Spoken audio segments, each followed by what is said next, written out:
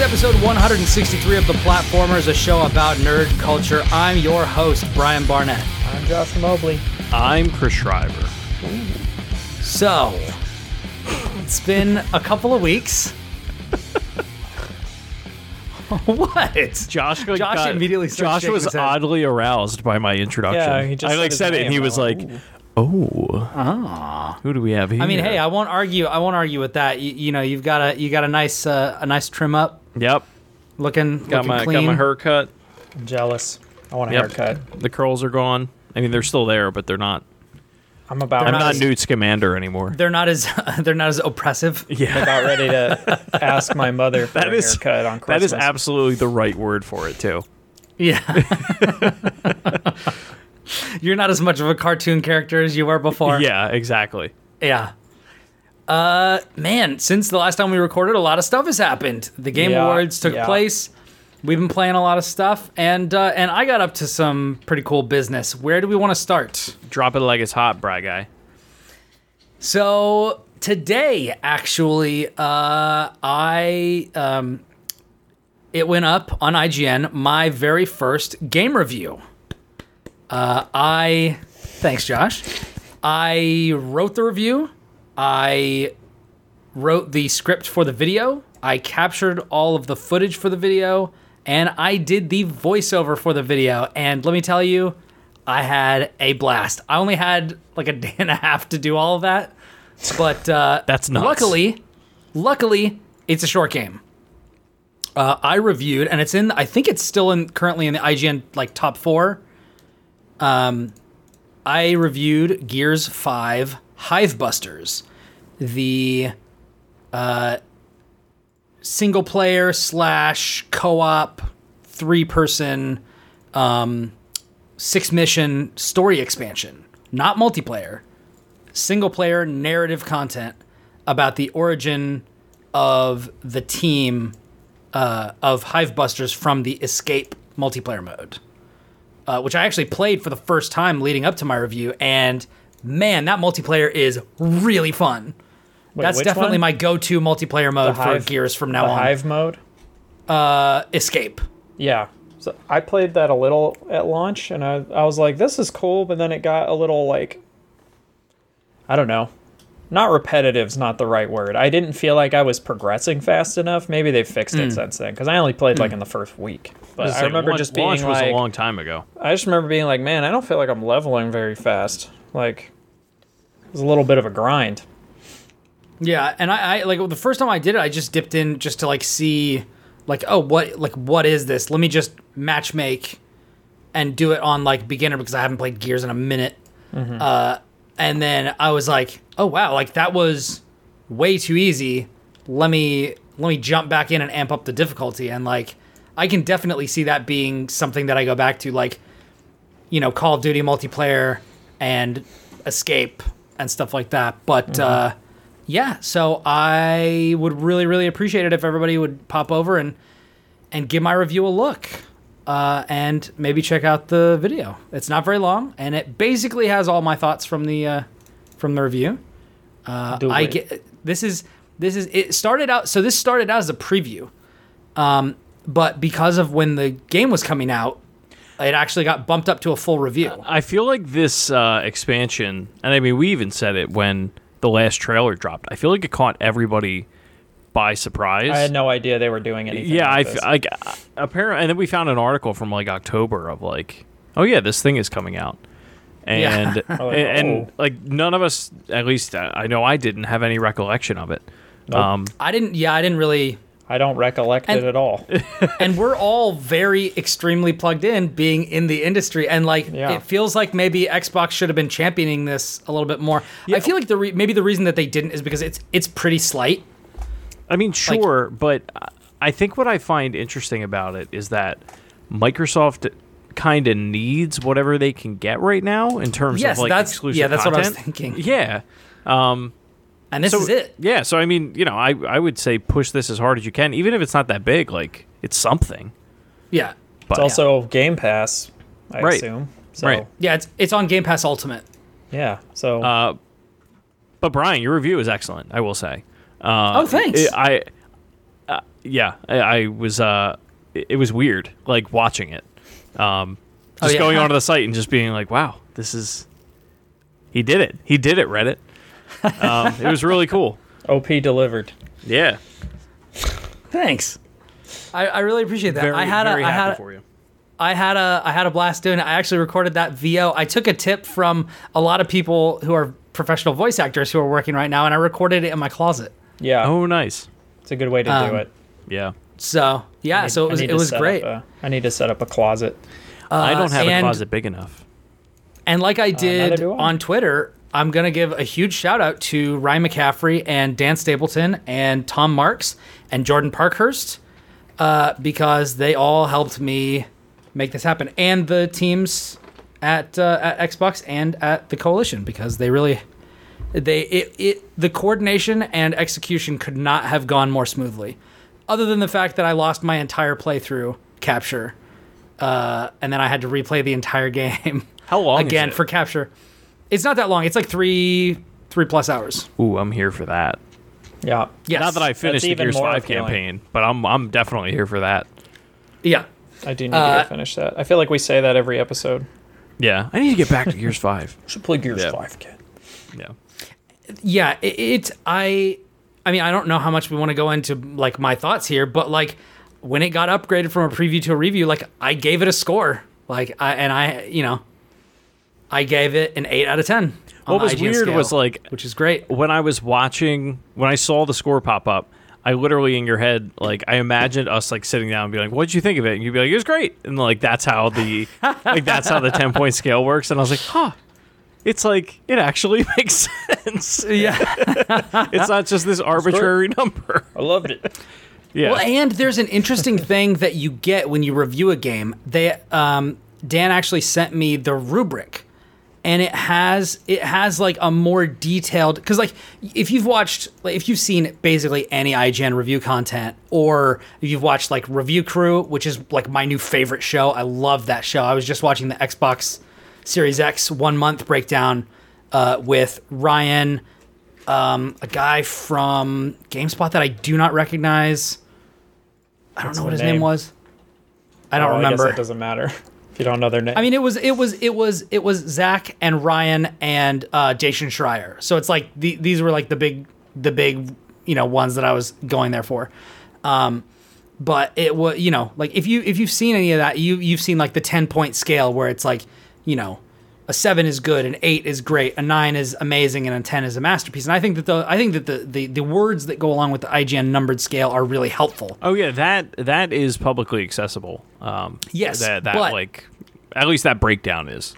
Yes, but there's an additional rubric that I was sent by Dan when he was like, "Yo, here's what you need to do when you're making a review. Like, here's the stuff that you need to make sure that you have." Like screenshots, like these sorts of things. You need to have a box out if there's any microtransactions or anything that you think is super notable. Like, it's really interesting to like see it on the back end. Like, just like, this is what you need to have. This is how long it needs to be. This sort of a thing. Like this range of words and this sort of a thing. And when he sent me the rubric, there's like several paragraphs of like for each number. And then here's examples. And it's just a bunch of like, here's a bunch of 10s. Like, and then here's the feel of this, and like this is, and so it was very interesting because when I first started playing it, I was like as I was playing through it, I was like, okay, this stuff sticks out.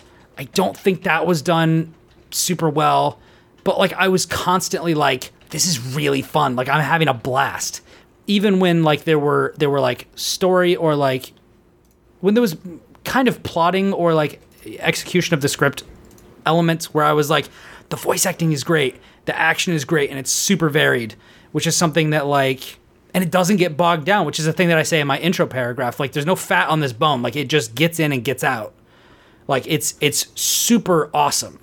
It's really, really fun. And like, we've talked a lot about games being too long. Yeah. Like, games are almost universally just too long. Yes, they are. And the Coalition is like, we're not doing that. We're getting in, we're getting out, we're telling a very concise story, and it's going to be basically all action with very, like, some light, like, exploration, but it's linear. Like, you don't have to worry about getting lost. Like, you're going to find your way. and it's going to be full of action, a couple of surprises, and just great voice acting and production qualities all around. And it's awesome. It's like it's exactly what I want from DLC. Or a game. Or a game. Or a any game. Like, yeah. Like, I would legit love to be like, okay, here's $15 to $20 for like a 30-hour or a 3-hour game or a 4-hour game or something like that. Let me get in, get out, have a good time. Like Grease. Like, we played that, and it's like, that's perfect. Yep. This is a very small game. It's very sweet. The art is beautiful. It's got great music and a cool message. It doesn't get overbloated. You don't even need voice acting. Like, you have like one song in there or something, and like a couple of like efforts from the voice actor and stuff, and that's kind of it. And like, you can do that. Yeah. And I thought it was really fun. So yeah, and it's on Game Pass Ultimate, and it's got 3-player co-op. So tight. Like, you can just do it. And the 6 missions are between like 15 minutes to 30 minutes long each. So like, you can really just get in and get out. And like, I played through the game in 2 days. I played through it like 3 times, I think. Wow. Like, you can just do it. But the thing is, like, even though it is like, I clocked myself, it was 3 hours and 3 minutes on my first playthrough. But like, it felt meatier than that. Like, it felt longer than that. Yeah, but I mean, in like a good way. Yeah, if the content is good enough and varied enough that it doesn't feel samey, and you're changing up locations and enemy types and things like that, then, for me at least, I feel like that's really all that matters. I mean, that's one of the the famous example that I feel like we always go back to is Uncharted Lost Legacy, where that game, you can beat that in 8 hours. Like 6 hours, something like that. 6 or 8, depending on how into the exploration in not Madagascar, but in India that you want to do. And even that, like, I feel like that game is like 15 to 20% too long, but like still, it's way closer. Yeah. Like to what I want for sure. Yeah. And I feel like the same thing is true, especially when I did New Game Plus on Miles Morales.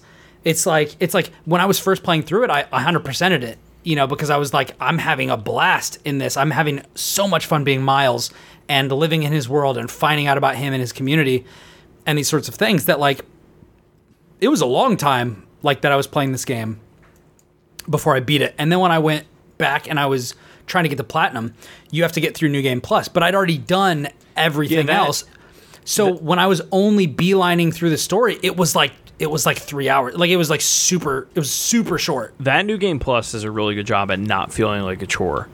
Yeah. Like, I was able to finish that initial run through of the game and clean, get as much done as I wanted to get done, and eventually, do New Game Plus, and by the end of it, I was ready to be done with the game, but I wasn't like sick of it, which I feel like happens a lot. Yeah. With the thing with like, and I'm really glad that they with the original Spider-Man, they added this to a separate trophy list and didn't tie it to the platinum. Where they were just like, yo, here's like some extra trophies that you can get. They're like New Game Plus trophies or whatever.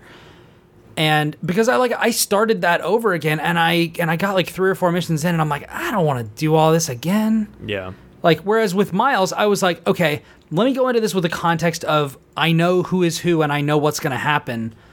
And it was in and out. Like, I literally got to the point and I started to fight, or I started to get to like that science center or something. And I was like, wow, I am back here already? Yeah.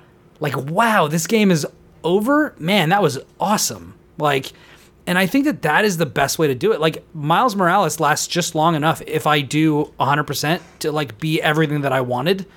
But if I just wanted to make a beeline through the story, it's so easy to get through. I think that like that length is like perfect. Yeah. And or if you're going not open world, if you're going linear, then I think that Hivebusters is pretty much perfect. So yeah. It's like we talked about. I would rather have a lot of replayability rather than length. Every time. Yeah, like Hades. Like, Hades, you can finish that game. You can get start to finish in like 20 minutes or whatever. But Polygon like, it game of the incentivizes. year. It's my game of the year too. So Game of the year. and that's world premiere. and that's that's even with how much I loved the Last of Us Part 2. And Chris knows I love The Last of Us Part 2. Yes. But yeah, the thing with Hades is like there's like no flaws in it. Whereas like some of the messaging in The Last of Us Part 2 I think does get kind of muddled.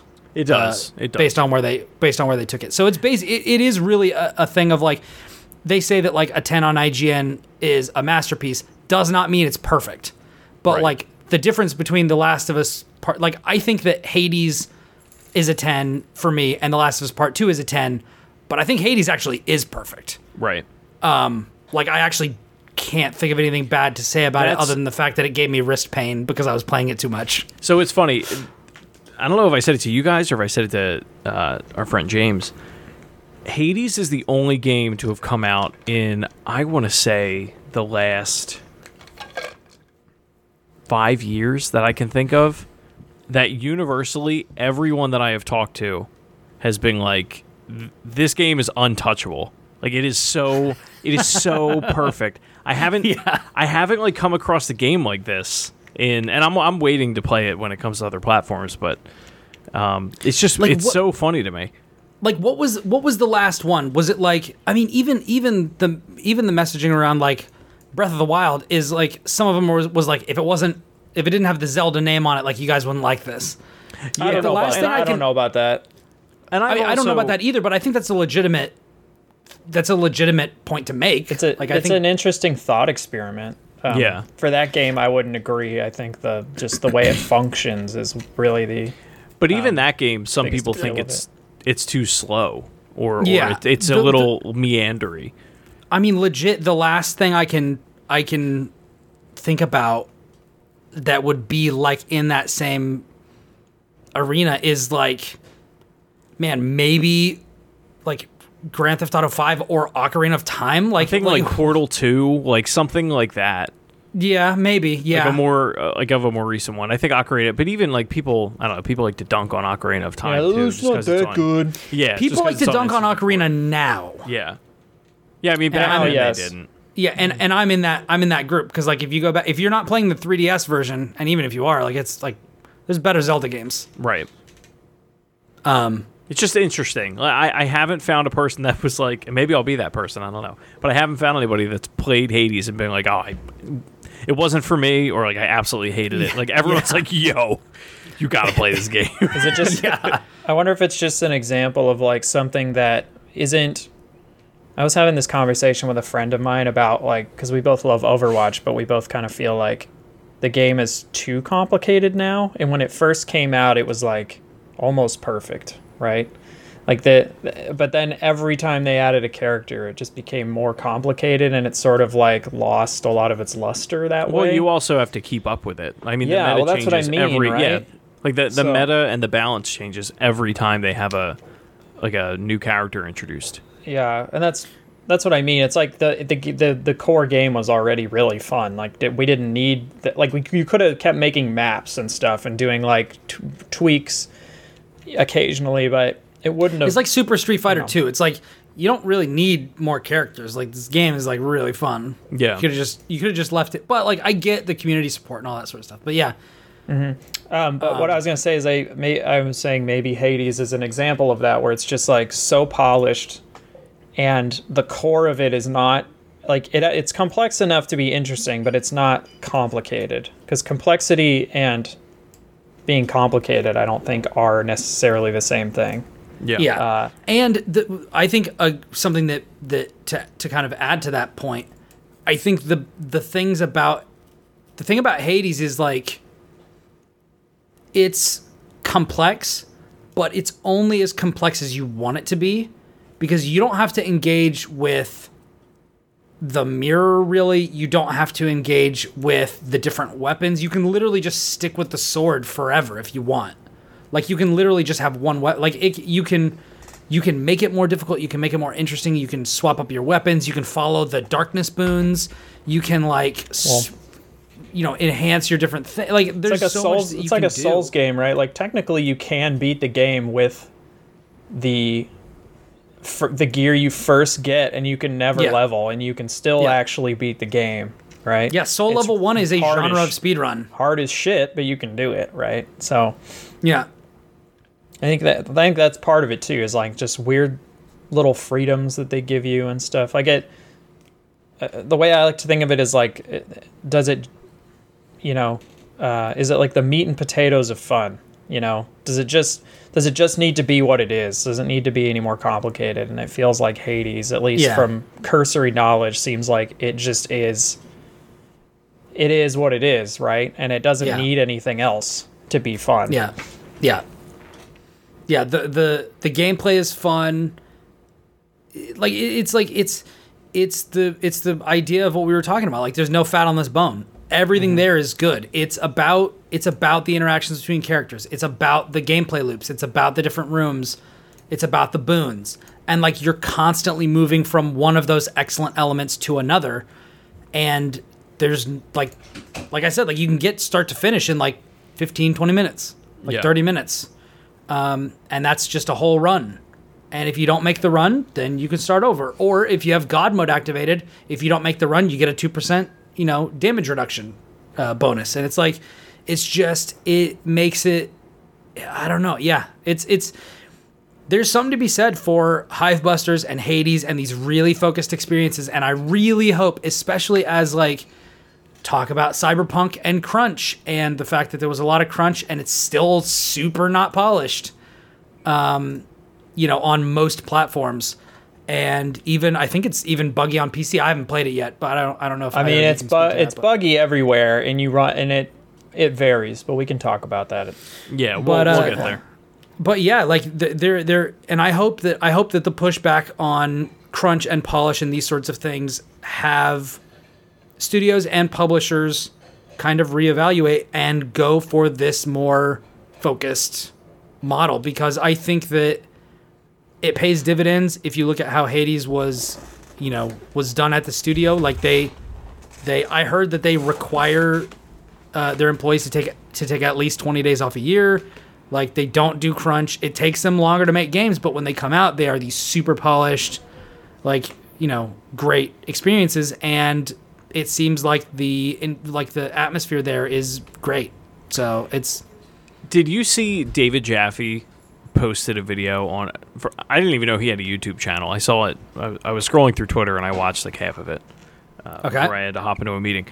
He goes into. So for those who don't know, David Jaffe is a development lead or lead developer.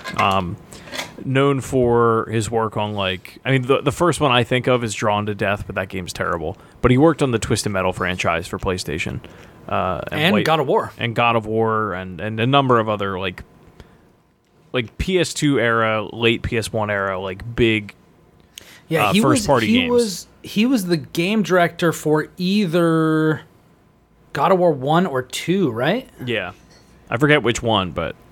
You definitely worked on I forget if he was the guy in charge of 1 and then Corey moved up later, or if it was somebody else was in charge and then Jaffe moved up on the sequel. I can't remember. Yeah. Maybe Josh knows. But anyway, so he goes on this whole tangent, and it was interesting because, we're so used to seeing it from the eyes of the journalist perspective, and we're seeing it from the consumer perspective. Whereas he's looking at it from a managerial perspective, and how one domino falls, what else occurs on the playing field. But he goes into detail about everybody keeps going on about we can't have crunch and it's terrible, and we need to improve working conditions and they need to unionize and blah blah blah. And he goes on to this whole big thing about the digital effects industry did this a number of years ago, where they decided to unionize and everything like that. And then it ultimately led to all these companies like DreamWorks and stuff like that starting to outsource all of these jobs overseas because it was a lot cheaper than paying a union or union employees rather. It's basically the same thing that's been in every industry. Right. But it's just one of those things it's easy. And I don't know what the answer is, obviously. I'm somebody that works 60 hours a week, probably. If I went and added it up every week, it probably comes out to about that. So I know all there is to know about working too many hours for one job at least. But it was interesting, like hearing his perspective of like this is what could happen to the gaming industry in the event that this played out the way that everybody keeps battle crying like it needs to go that way. Here's the thing, like that already happens with freelance workers. First of all, already happens. Like, game development is outsourced all the time, constantly. Sure. Already is outsourced, and on top of that, you could afford to pay the current employees better wages and have them have better working hours, and it would lead to the same profits and stuff. The people at the very top are making astronomical amounts of money. Yeah. Like, why is Bobby Kotick making like something like he's making like $10 to $20 million a year or something like that? And Activision Blizzard made $2 billion in Q1, and I bet you that probably over half of their employees are barely making enough. Yeah. So there's like no excuse. Like, and this isn't a game industry thing. This is like a lot of industries. This is in all. Yeah, this is in like every industry. And I'm pretty sure research shows that like even when you cut out crunch and just have people work their normal hours and give them good benefits and good pay, like you'll actually like I've heard like you'll actually save money in some respects, and like the product will probably be better because people who get worked too hard make mistakes. Yeah. And they don't work as hard and they're not as loyal. Because like the minute another studio or another job comes calling and they're like, yeah, well, you give me slightly better pay and you don't have to do what you're doing now, a lot of people are just gonna fucking jump ship. Right. Whereas like some of the best places you ever work are the places where people are like, I've been here 20 years, right? Right. So I don't buy this whole like we can't unionize thing, because they totally can. It's just that the people at the top don't want it. They don't want them to, right? And they'll fight it tooth and nail. But the thing is that like the ellipsis at the end of that sentence is we can't unionize and I make the same amount of money that I make now. Right. Yeah. So, but if you look up his YouTube channel, it's an interesting, because I'm so used to hearing the okay, we need to unionize. I'm just used to hearing that dialogue. You don't ever really hear like somebody else like rallying the opposition. Yeah, you never hear the opposition. So I was just watching it. I was like, this is an interesting take on this. Yeah. As somebody that gets beaten mentally day over day. Yeah. Yeah. Yeah. Wow. Well, speaking of getting just beaten down emotionally and mentally, I've been playing Demon Souls. I thought you were going to bring up the Game Awards. I was too. No, we can do that if you want to. That was definitely my experience. Yeah, no, I had mostly a lot of fun with the game, watching the Game Awards. I watched. There were, honestly, a couple of things were like, come on, but like, why are you only giving Sydney the dumb Instagram filter bits to talk about? Like, give her more to do. Like, she's a great host. Everyone, it's amazing how many people that aren't in like the zeitgeist of gaming, like as heavily as we are. I've had a number of people text me that night that were like, "Who's this guy with the weird shoes hosting the Game Awards? Can't he go away?" I'm like, "No, he actually can't. He made this." Dude, he was rocking were that they game dev saying, tuxedo real hard. Yeah. Were they saying that they wanted Sydney to like keep presenting because she'd done like the pre-show or something? Yeah. Is that what they're? I mean, like, that's what they were insinuating. Like, Sydney's a great host. I'd be totally fine with that. Yeah. Sid is awesome. Yeah. Yeah, it was wild. It was wild. Well, like when she was doing like the 15-minute, 20-minute pre-show giving out these awards, I was like, this is awesome. This is awesome. And then like the show started and Geoff started doing all the awards, and then it would just go back to her, and they're like, she was like, "Hey, check out these Instagram filters, and there's a Whooper alert." And I'm like, "This is, like, I get it. Like, you got to do what you got to do. If somebody's paying you to host something and point these things out and help promote, like, that's part of the job. But like, give her some more meat. Like, she can do. She's capable of a lot more. Yeah. Yeah. It felt like a waste. Plus, like, all that sort of product placement stuff is like, I think that's part of what I mean, where the whole thing feels like a 4-hour block of just commercials. Yeah. And it is. I mean, some of those commercials are things we actually want, which are like game announcements, trailers, new trailers for stuff that we're already interested in, like, you know, new character announcements for Smash. Like, I think the difference this year, you know, more than any other year, is that you at least, like, and this is going to sound so stupid, but like, even the changing of presenters or seeing the crowd react to things or anything else, Gillette Man, even though it's like, you know, a marketing ploy, it was like something last to talk year about. when Joseph Ferris and Geoff were there and there was a huge crowd in the background and he's like going off on the Oscars, like, it was cool. Yeah, like, it was a cool moment. There's the Fast and the Furious moment where everyone's like, "Why is Vin Diesel here? Is he high?" Like, but Chris, we got that moment this year too. Yeah, I'm in this dinosaur. We got the "Why is Vin Diesel here" moment this year too. So it's fine. I'm glad you guys have enjoyed it in the past. I have hated the Game Awards since they were conceived, even in their original. Oh my God. I ever since they were a twinkle in Jeff Keighley's eye. Yeah, I fundamentally just dislike award shows. I think they're the dumbest thing ever. They're so unnecessary. Yes, they're so unnecessary. They're just a bunch of people like patting themselves on the back for doing stuff. It's like, I don't know. We'll patting each other on the back. And also, people get into these fights where it's like, yo, this thing got an award, but this thing was so much better. And it's like, dude, who cares? Like, I mean, that is very It's annoying. literally like 8 white people's opinion on like what is the best art that year, usually, right? And then it's the same thing with the Oscars and stuff like that. Well, that's what I mean, and I'm talking award shows. Yeah, that doesn't broadly. make it okay, is what he's saying. And then the Game Awards is like, what if we did that, but it was also like E3, and it was like 4 hours long, and it just never seemed to end, you know? And I guess I get that. The thing that I watched, and maybe this makes me different from you and maybe everybody else. I don't know, but like, man, like 75% of the reason I watch the Game Awards is to see new announcements. Like, I don't actually watch it mainly for the awards. I feel like that's what most people watch it for. But I think at that point, why not? It should be the.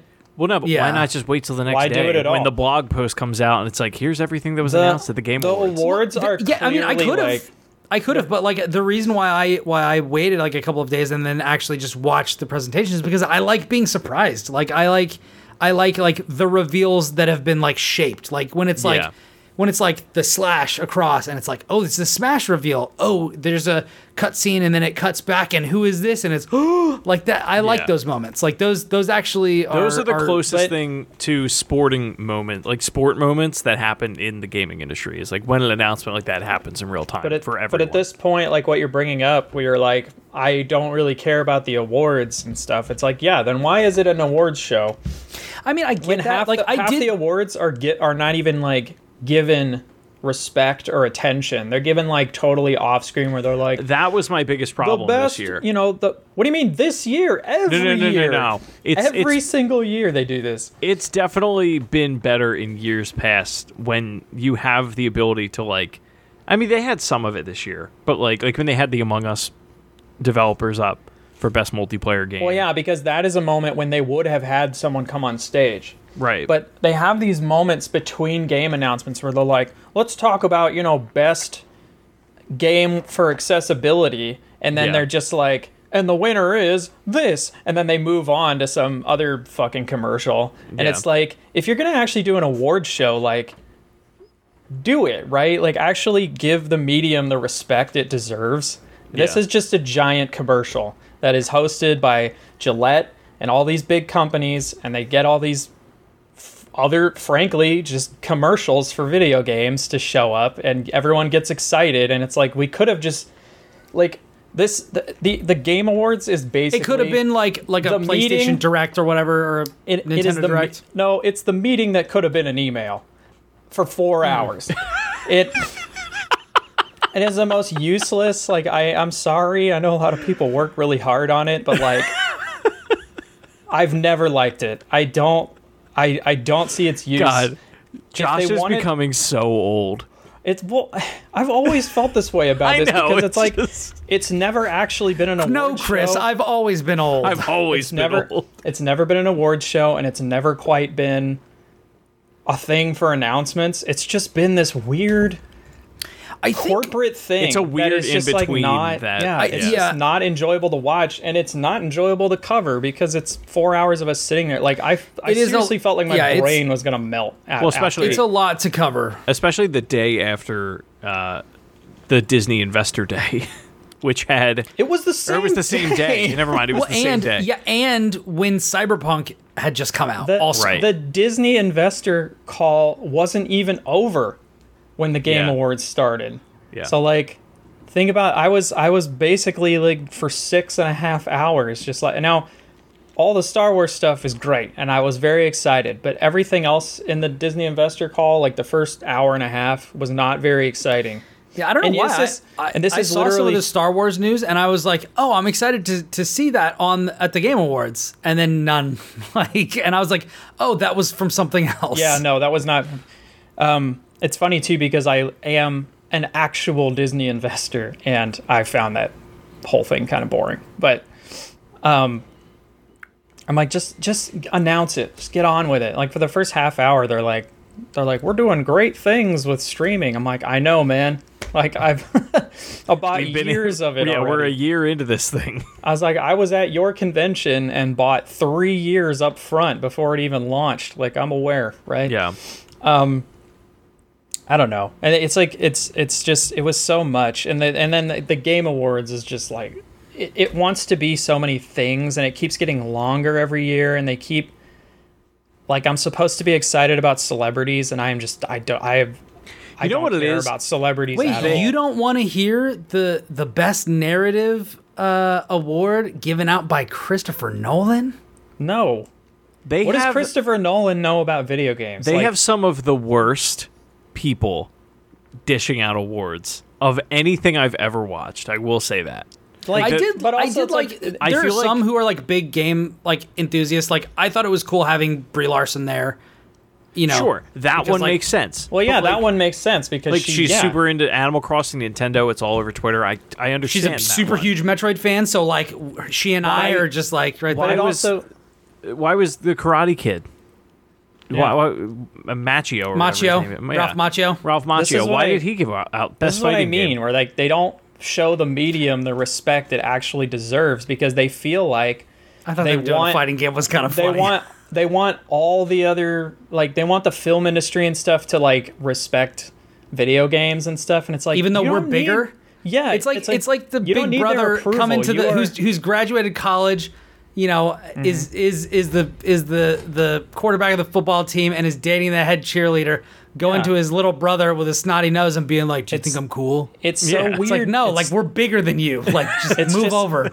It's so weird to me that they're like, well, if we have Christopher Nolan there, then it'll make it seem like this huge thing. And it's like, Christopher Nolan doesn't know anything about video games. Like, he knows about film, and he makes films. He makes pretty damn good movies, right? Yeah. His whole world is wrapped up in that medium.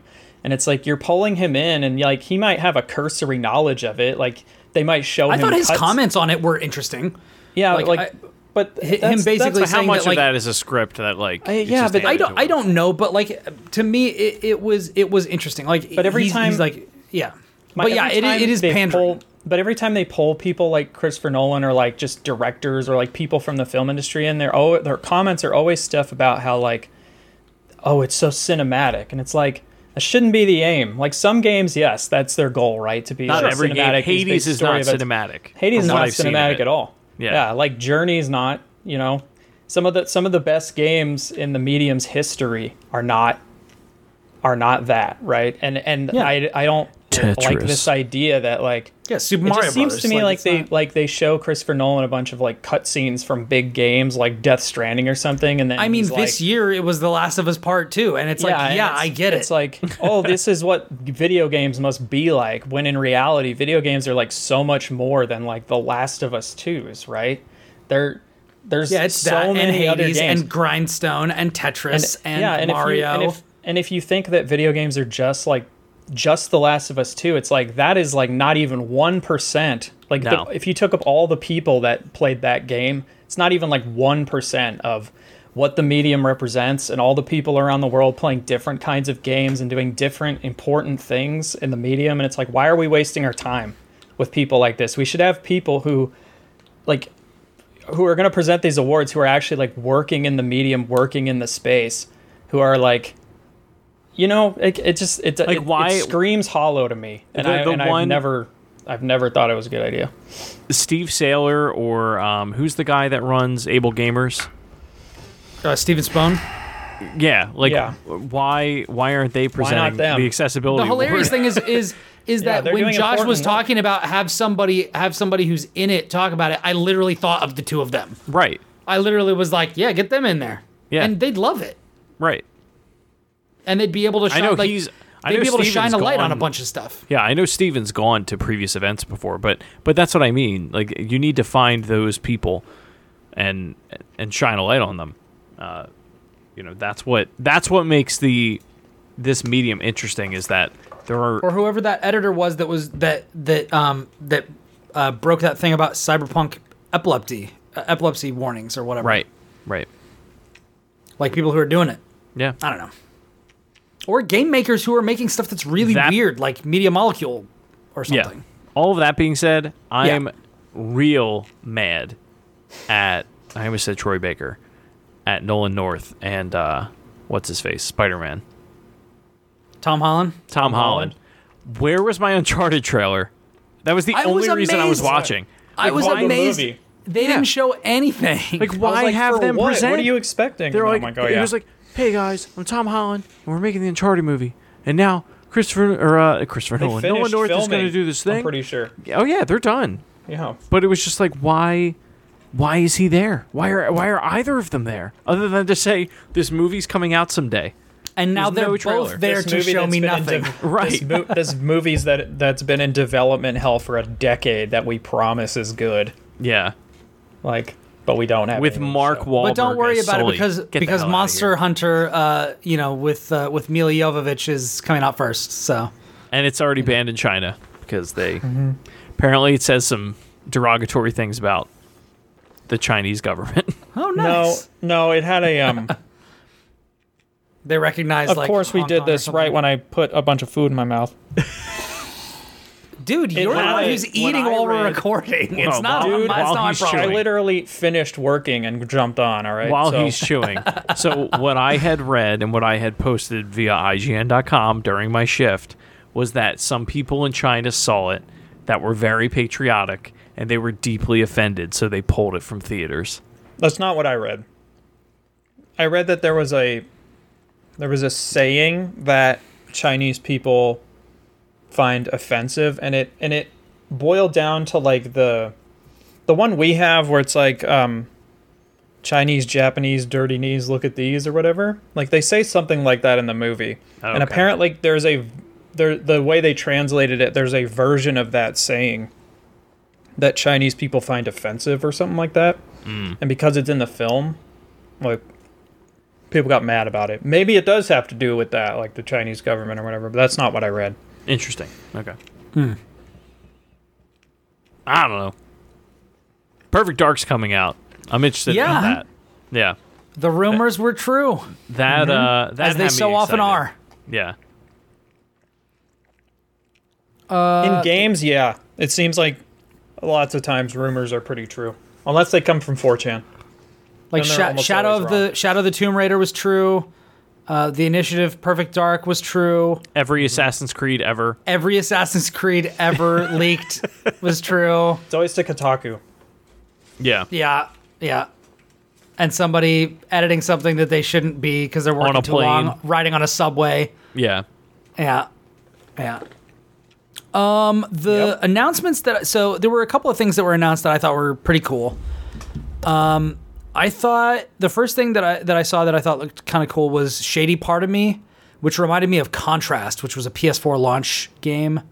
I don't know that I saw this one. It's the shadow platformer where like you have the little girl who's walking around in kind of like a Burton-esque world, and her shadow is like separate from her, and it's like different platforming and stuff like that. Contrast was like that, but like it wasn't very good. I only played it because it was all I had when the PS4 came out. Like we didn't have much. We had AC4, Killzone Shadowfall, and Resogun, and then like a bunch of okay stuff like Dude, you had Contrast Lego and- Marvel Superheroes. I've right? never played one of those Lego games. That's the best one. Lego Marvel Superheroes? It's the best one. Is that the one that has Iron Man and the Hulk on the cover? Yep. I mean, it's Marvel. Okay, I actually have that. My friend gave that to me on Xbox One. I have it downstairs. It's on my list of games to try and decide if I'm going to keep. That game, that's worth playing. Lego games are very like old school chill. Yeah. Is the way I'll describe it. There hasn't been... I think I played the first or like the prequel Lego Star Wars game for like half hour on 360 or something like that, and I was just kind of like, I don't know. This seems like kind of tedious. They're not complicated. You run around and hit stuff and pick up Lego pegs and stuff. I actually, it knows for a what it while, I would play them at night when I wanted to like get sleepy. Because they were like, some of them are so monotonous, I'd just be like, this is really boring, and then just go to bed. That is funny. Another one that I thought looked good was Endless Dungeon. Did you guys see this one? Yeah, I literally, when I was watching, I was like, that looks cool. And then as soon as the title popped up and said Endless Dungeon, I said, okay, you're speaking my language. Yeah. Then I was like, the first one that I saw that was like, that I was like, I'm definitely buying this is Season. Yeah, I'm here for that game. The one where it's the kid on a bike with glasses who is like going around cataloging like other cultures and stuff. The one where he was like, our grandparents lived 1,000 years. Our parents had 100 years. We've only got one season, and I'm like, wow. And it's basically like that at all. Yeah, it's like this skinny black kid with like big circular frame glasses, and he's like bicycling around. It's freaking gorgeous. The graphics look incredible. It looks like a really chill experience. I literally can't wait. That was the first game where I was like, from the first opening shot, I was like, you have my attention. Yep. And then like the second shot, I was like, oh my God. And then once they actually like started going into like what the game was, I was like, I'm buying this day one. Like this is that was my Sayonara Wild Hearts of the show for this year. Yeah. Okay. Yeah, and then there was Road 96, which I thought looked interesting. It was the road trip game out of a country called Petria, which was the one where it was like you're trying to escape your country. There's like a lot of unrest in your country, and there's a bunch of different ways. It's like the don't trust hitchhiker, or like don't trust the people you're hitchhiking with, and it looked like a really dangerous. You were like this kid, okay, and you're trying to get out of the country. There were a lot of them, like in the beginning, especially that I missed. I was on a Zoom call for my HOA, so noise. It was awful. I bet. So many old people. It involved an HOA. It was probably terrible. Yeah. It was terrible. Yeah. So I thought that one looked really interesting. It kind of looked like the coyote thing, like people coming up from Mexico and like they have to risk their lives to like escape their terrible situation. But it was like they were basically making it seem like there's like thousands of ways for you to get out. Or you don't have to get out, and maybe you can make like some political change in your country or something. Like it seemed like very interesting and open-ended in a way that I was like, this looks like it could be interesting. And then the thing that I did not expect, Ruined King, a League of Legends story, which is an airship syndicate. They announced it before, but I don't remember seeing gameplay or like showed it. Yeah, so it's an airship syndicate game. It looks like Battle Chasers, and I'm gonna play it. For real.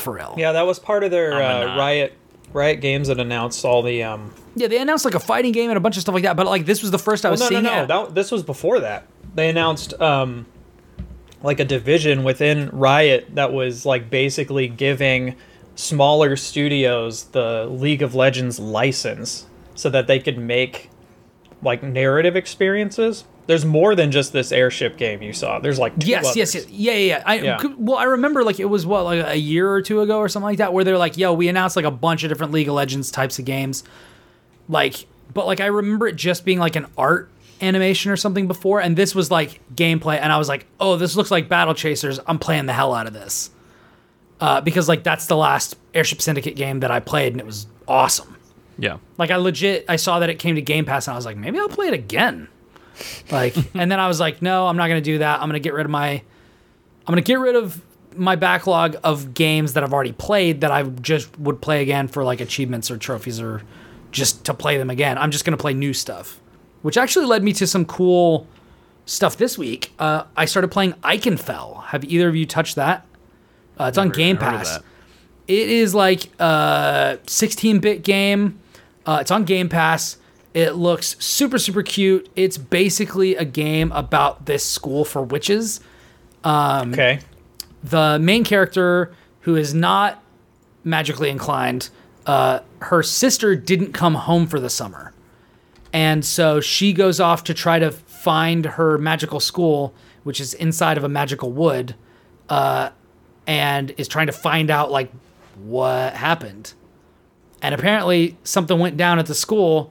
This is all like from the first half hour to an hour of the game that they reveal this stuff. Something went down at the school, and as she draws closer to the school, the main character starts manifesting magical powers and is like, what's happening? And it's about that. But the gameplay is like grid based in a really, really narrow field. And you get timing bonuses. So it's kind of like Legend of Dragoon, where like you attack and then there's like a ring that comes in over your enemy, and if you time your second button press, it'll give you like bonus damage and stuff like that. And the same goes for defense. So it's like, it's really, really interesting. I like it so far. The art's cool. The story seems interesting.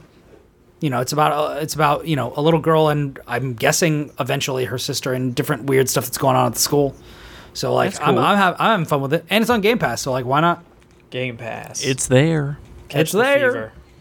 Oh, also, I didn't talk about this earlier, but like, by the time this episode posts, you can play Gears 5 Hivebusters on Game Pass. Oh yeah. So, yeah. Yeah, so I've just been playing that, and then I've been playing a bunch of Demon Souls. I think I'm like 11 bosses in. There you go. How do you feel about it? Are you glad that you're playing it? I felt very glad that I was playing it until today. Okay. I just got to 4-2, which is Shrine of Storms, the Ritual Path, which is the second section of the Shrine of Storms level. And I am finding it incredibly infuriating, such that like after dying maybe 6 times and losing, I've died maybe 3 times in the entire game. And I've died probably 10 times in this one subsection of this one area. And I've lost probably 150,000 souls. Yeah. Wow. It's when I tell you that the enemy and corridor construction in this section of this level is bullshit, like, I mean it. Like, there's enemies who can literally one-shot me, and there's a lot of them. And there's a lot of ledges that are unprotected with enemies that can hit me with homing projectiles from outside the range I can even hit them. Yeah, it's bullshit. Like, it got to a sorcerer, right? Yeah. And I literally can't hit them. Like, I can lock on, I cast my spell, and it fades out before it gets to them. Like, which is really aggravating. So I have a dumb question, just because I There are no dumb questions, my friend. I know. I'm so used to hearing There are that. some, but There are some. it's probably but yours probably isn't. It's probably not that dumb. Because I'm so not well-versed in the Souls universe. Sure. Is Demon Souls the only one where you gather souls and if you die you lose them all, or are No, they that's all all like of that? them. They're all like that. That's Okay. all of them. I feel like I'm hearing that mechanic. I'm hearing more about that mechanic from people that play Demon Souls than I have from any other Dark Souls player why? in years. It's probably because so many people, when they got a PS5, got Demon Souls, and they're playing that game for the first time. Yeah. That's probably why. That's possible. Yeah, it's I'm not the problem is that by the time I get the most aggravating thing is that there's like not and so there's a bunch of things that are leading into this. The enemies that I'm fighting are strong against magic. That's one. I'm a mage, so that sucks. Two, the corridors are so narrow that like the weapon that I'm using, which is the Crescent Falchion, is like it takes wide swings, so I hit the walls. Oh. So like even if I'm trying to swing through, but because again this particular weapon does mostly magic damage, I got to hit him like four or and not five only times. that, but isn't this game known for like, for the majority of it, magic is like OP? I mean, it's good. It's strong. Yeah. Being able to attack people Like, from range comparatively, I and guess. kite them, like it's magic is really good in Demon Souls. Magic is really good in Dark Souls. Magic is typically good in the Souls games. Magic is extremely powerful in Dark Souls too. Like hex magic is like ridiculous. I typically play a mage in all these games just because I think like getting magic like makes you way more of a versatile fighter. You can still fight in melee. It's just like you have ranged options, and there are some like I think the reason why magic is so lauded in Demon Souls in particular is that like the AI wasn't good enough that like you couldn't obviate some encounters entirely with magic. Sure. So like there's a really good combination that some people will say is like, oh, equip the Thief Ring, which makes it harder for you to be detected by enemies, which reduces the range at which they can aggro you. And then you cast Soul Arrow or Soul Ray or something like that, and you hit them, like you can get close enough to target them and hit them with magic before they have their guard up. So, you know, when somebody blocks even a magic attack, they'll still take damage, but it's like significantly reduced damage. They'll take like a third of it. But if you can pump up your magic stat enough and you hit them while they're not guarding, like you can one-shot a lot of people. Okay. So it's like you basically just walk through here, you kind of stealth through, you hit people really hard with this powerful spell, and then that's kind of it. But like you always want to have like a weapon also in addition to your wand, because like that doesn't always work. Like when Right. people come at you, like you need to be able to block. So like right now I've got like a shield, I've got a kite shield and my Crescent Falchion in my right hand. And then I've got like my wand in my second slot for my left hand, and then the Crisp Blade, which enhances, it's a dagger that enhances your magic damage. So it basically makes it so that like my big like scimitar is something I can use in combat, but it also regenerates my mana, and then I can switch to my like Crisp Blade, which is good for when I'm spell casting. It makes my spells hit harder. And then I just basically switch back and forth between the two, whether I need to engage with people in melee or I need to engage with people at range. But the section that I'm at has people that are sniping me from super far away. It has really powerful people that are rolling up on me super aggressively, and I'm on like a walkway like this. So it's like if I swing too hard or too many times, like I can fall off the ledge and like a bunch of stuff like that. It's just the Reapers are the thing that are giving me the most problems because they have a spell that can literally one-shot me. It's ridiculous. It's just ridiculous. Like I turn a corner, I'm in a super long hallway. I can actually get boxed in with two enemies on the front and the back of me that I like can't really do anything against. It's just so easy for me to die. It's ridiculous. And when I get to the point that I'm dying, I've gotten enough souls in that first area that like I could have leveled up. So it's like it's especially painful because it's like it takes like 17k for me to level up right now, and by the time I get to where I'm going, I have like 18 or 19. And it's like, well, if I could have lived, I could have at least walked all my way back and then leveled up and then been in a better position. But it's like, because I'm constantly going up against these like ridiculous, you're fine, you're instantly dead situations, it's like I don't have an opportunity to kind of extricate myself from that situation, and it sucks. But yeah, and then I left and went to a totally another area, and now I'm having fun again. I was gonna say, you're really selling me on this whole experience, because I haven't like hopped into this yet. That's what I always do, is what you just did, Brian, is like if I find myself getting like frustrated with an area, like I just can't get past it, I just go to a different place. Or I'll go like, I've been going right, I should just go left. Like that kind of thing. Yeah, I've just been gunning for getting the platinum in this, and so I was taking the same like level order approach that I did when I did it on PS3. And you want to know what sucks? While I was doing all of this, a patch came out for Demon Souls, and it specifically reduces the amount of souls you get in the one area that I'm in. And I'm like, fuck you, Blue Point. That sucks. You're going to make this worse? You're going to make this, like... But, like, I get it. You get a lot of souls for these enemies, but I think you deserve it. Like, it's really tough.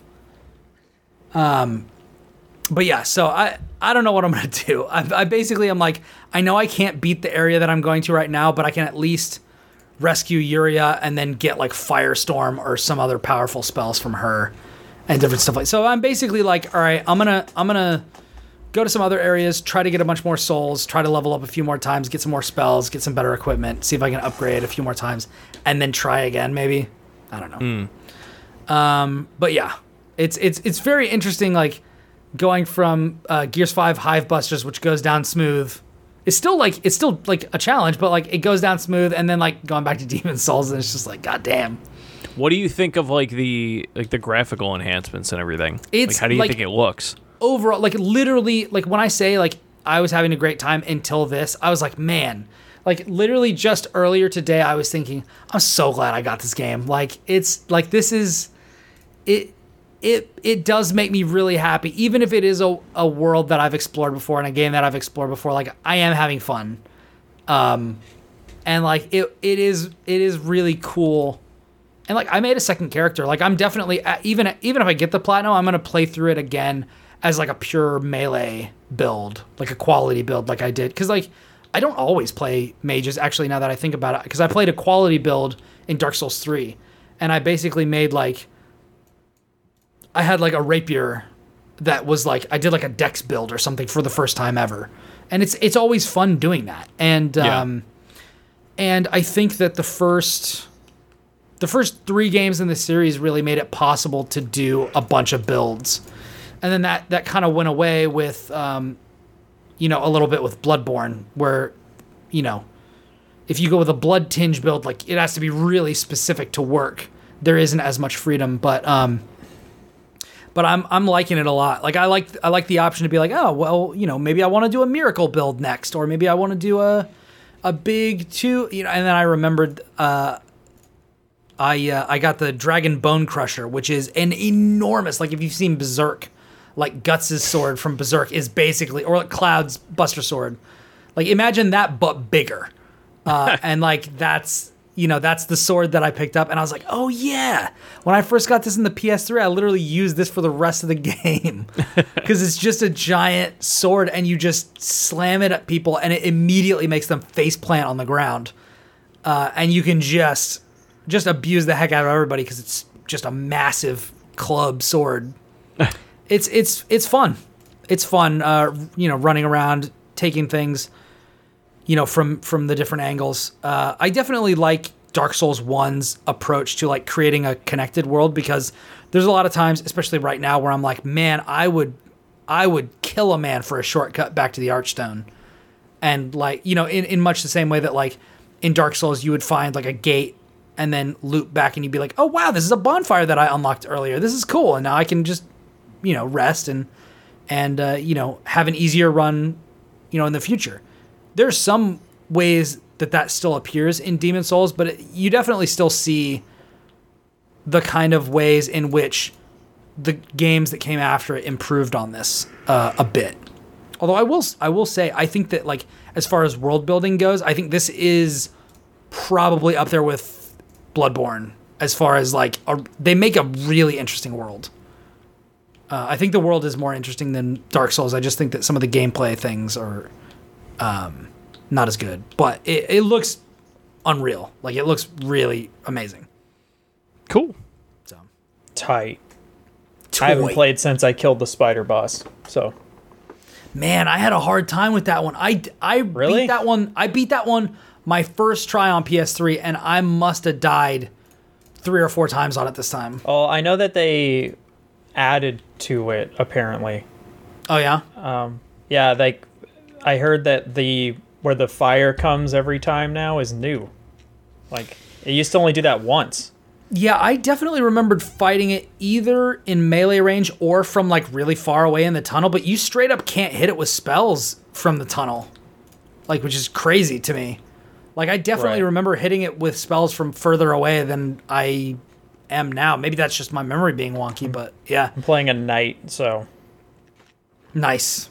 Are you using any magic or miracles or anything like that, or just your sword and shield? just hitting stuff with my sword and praying Nice. to the gods. And I've been doing okay. I haven't played in a while because I've just gotten distracted. There's so many other things going on that I've just gotten distracted. And I haven't really been in the mood. Every time I sit down and I have like time where it would be just me playing a game, that's not Demon Souls hasn't been the thing where I'm like, let's go do that. I've always been like, oh, I'm gonna do this. That's always been my problem with them, though, is like I go to sit down and I'm like, do I want to have this shit beaten out of me for like a good 2 hours and then feel bad about it later? It's not about, for me, it's not about that. Like, it's not that I feel like I'm getting my ass kicked. It's more like do I want to really think hard right now? Yeah. Like, do I want to, do I me, want to it's be like super focused and super into this right now? And sometimes it's like, no, I kind of just want to chill. Yeah. To me, it's kind of like doing a jigsaw puzzle. It's kind of like my thought is like, do I want to have kind of like a Zen methodical experience?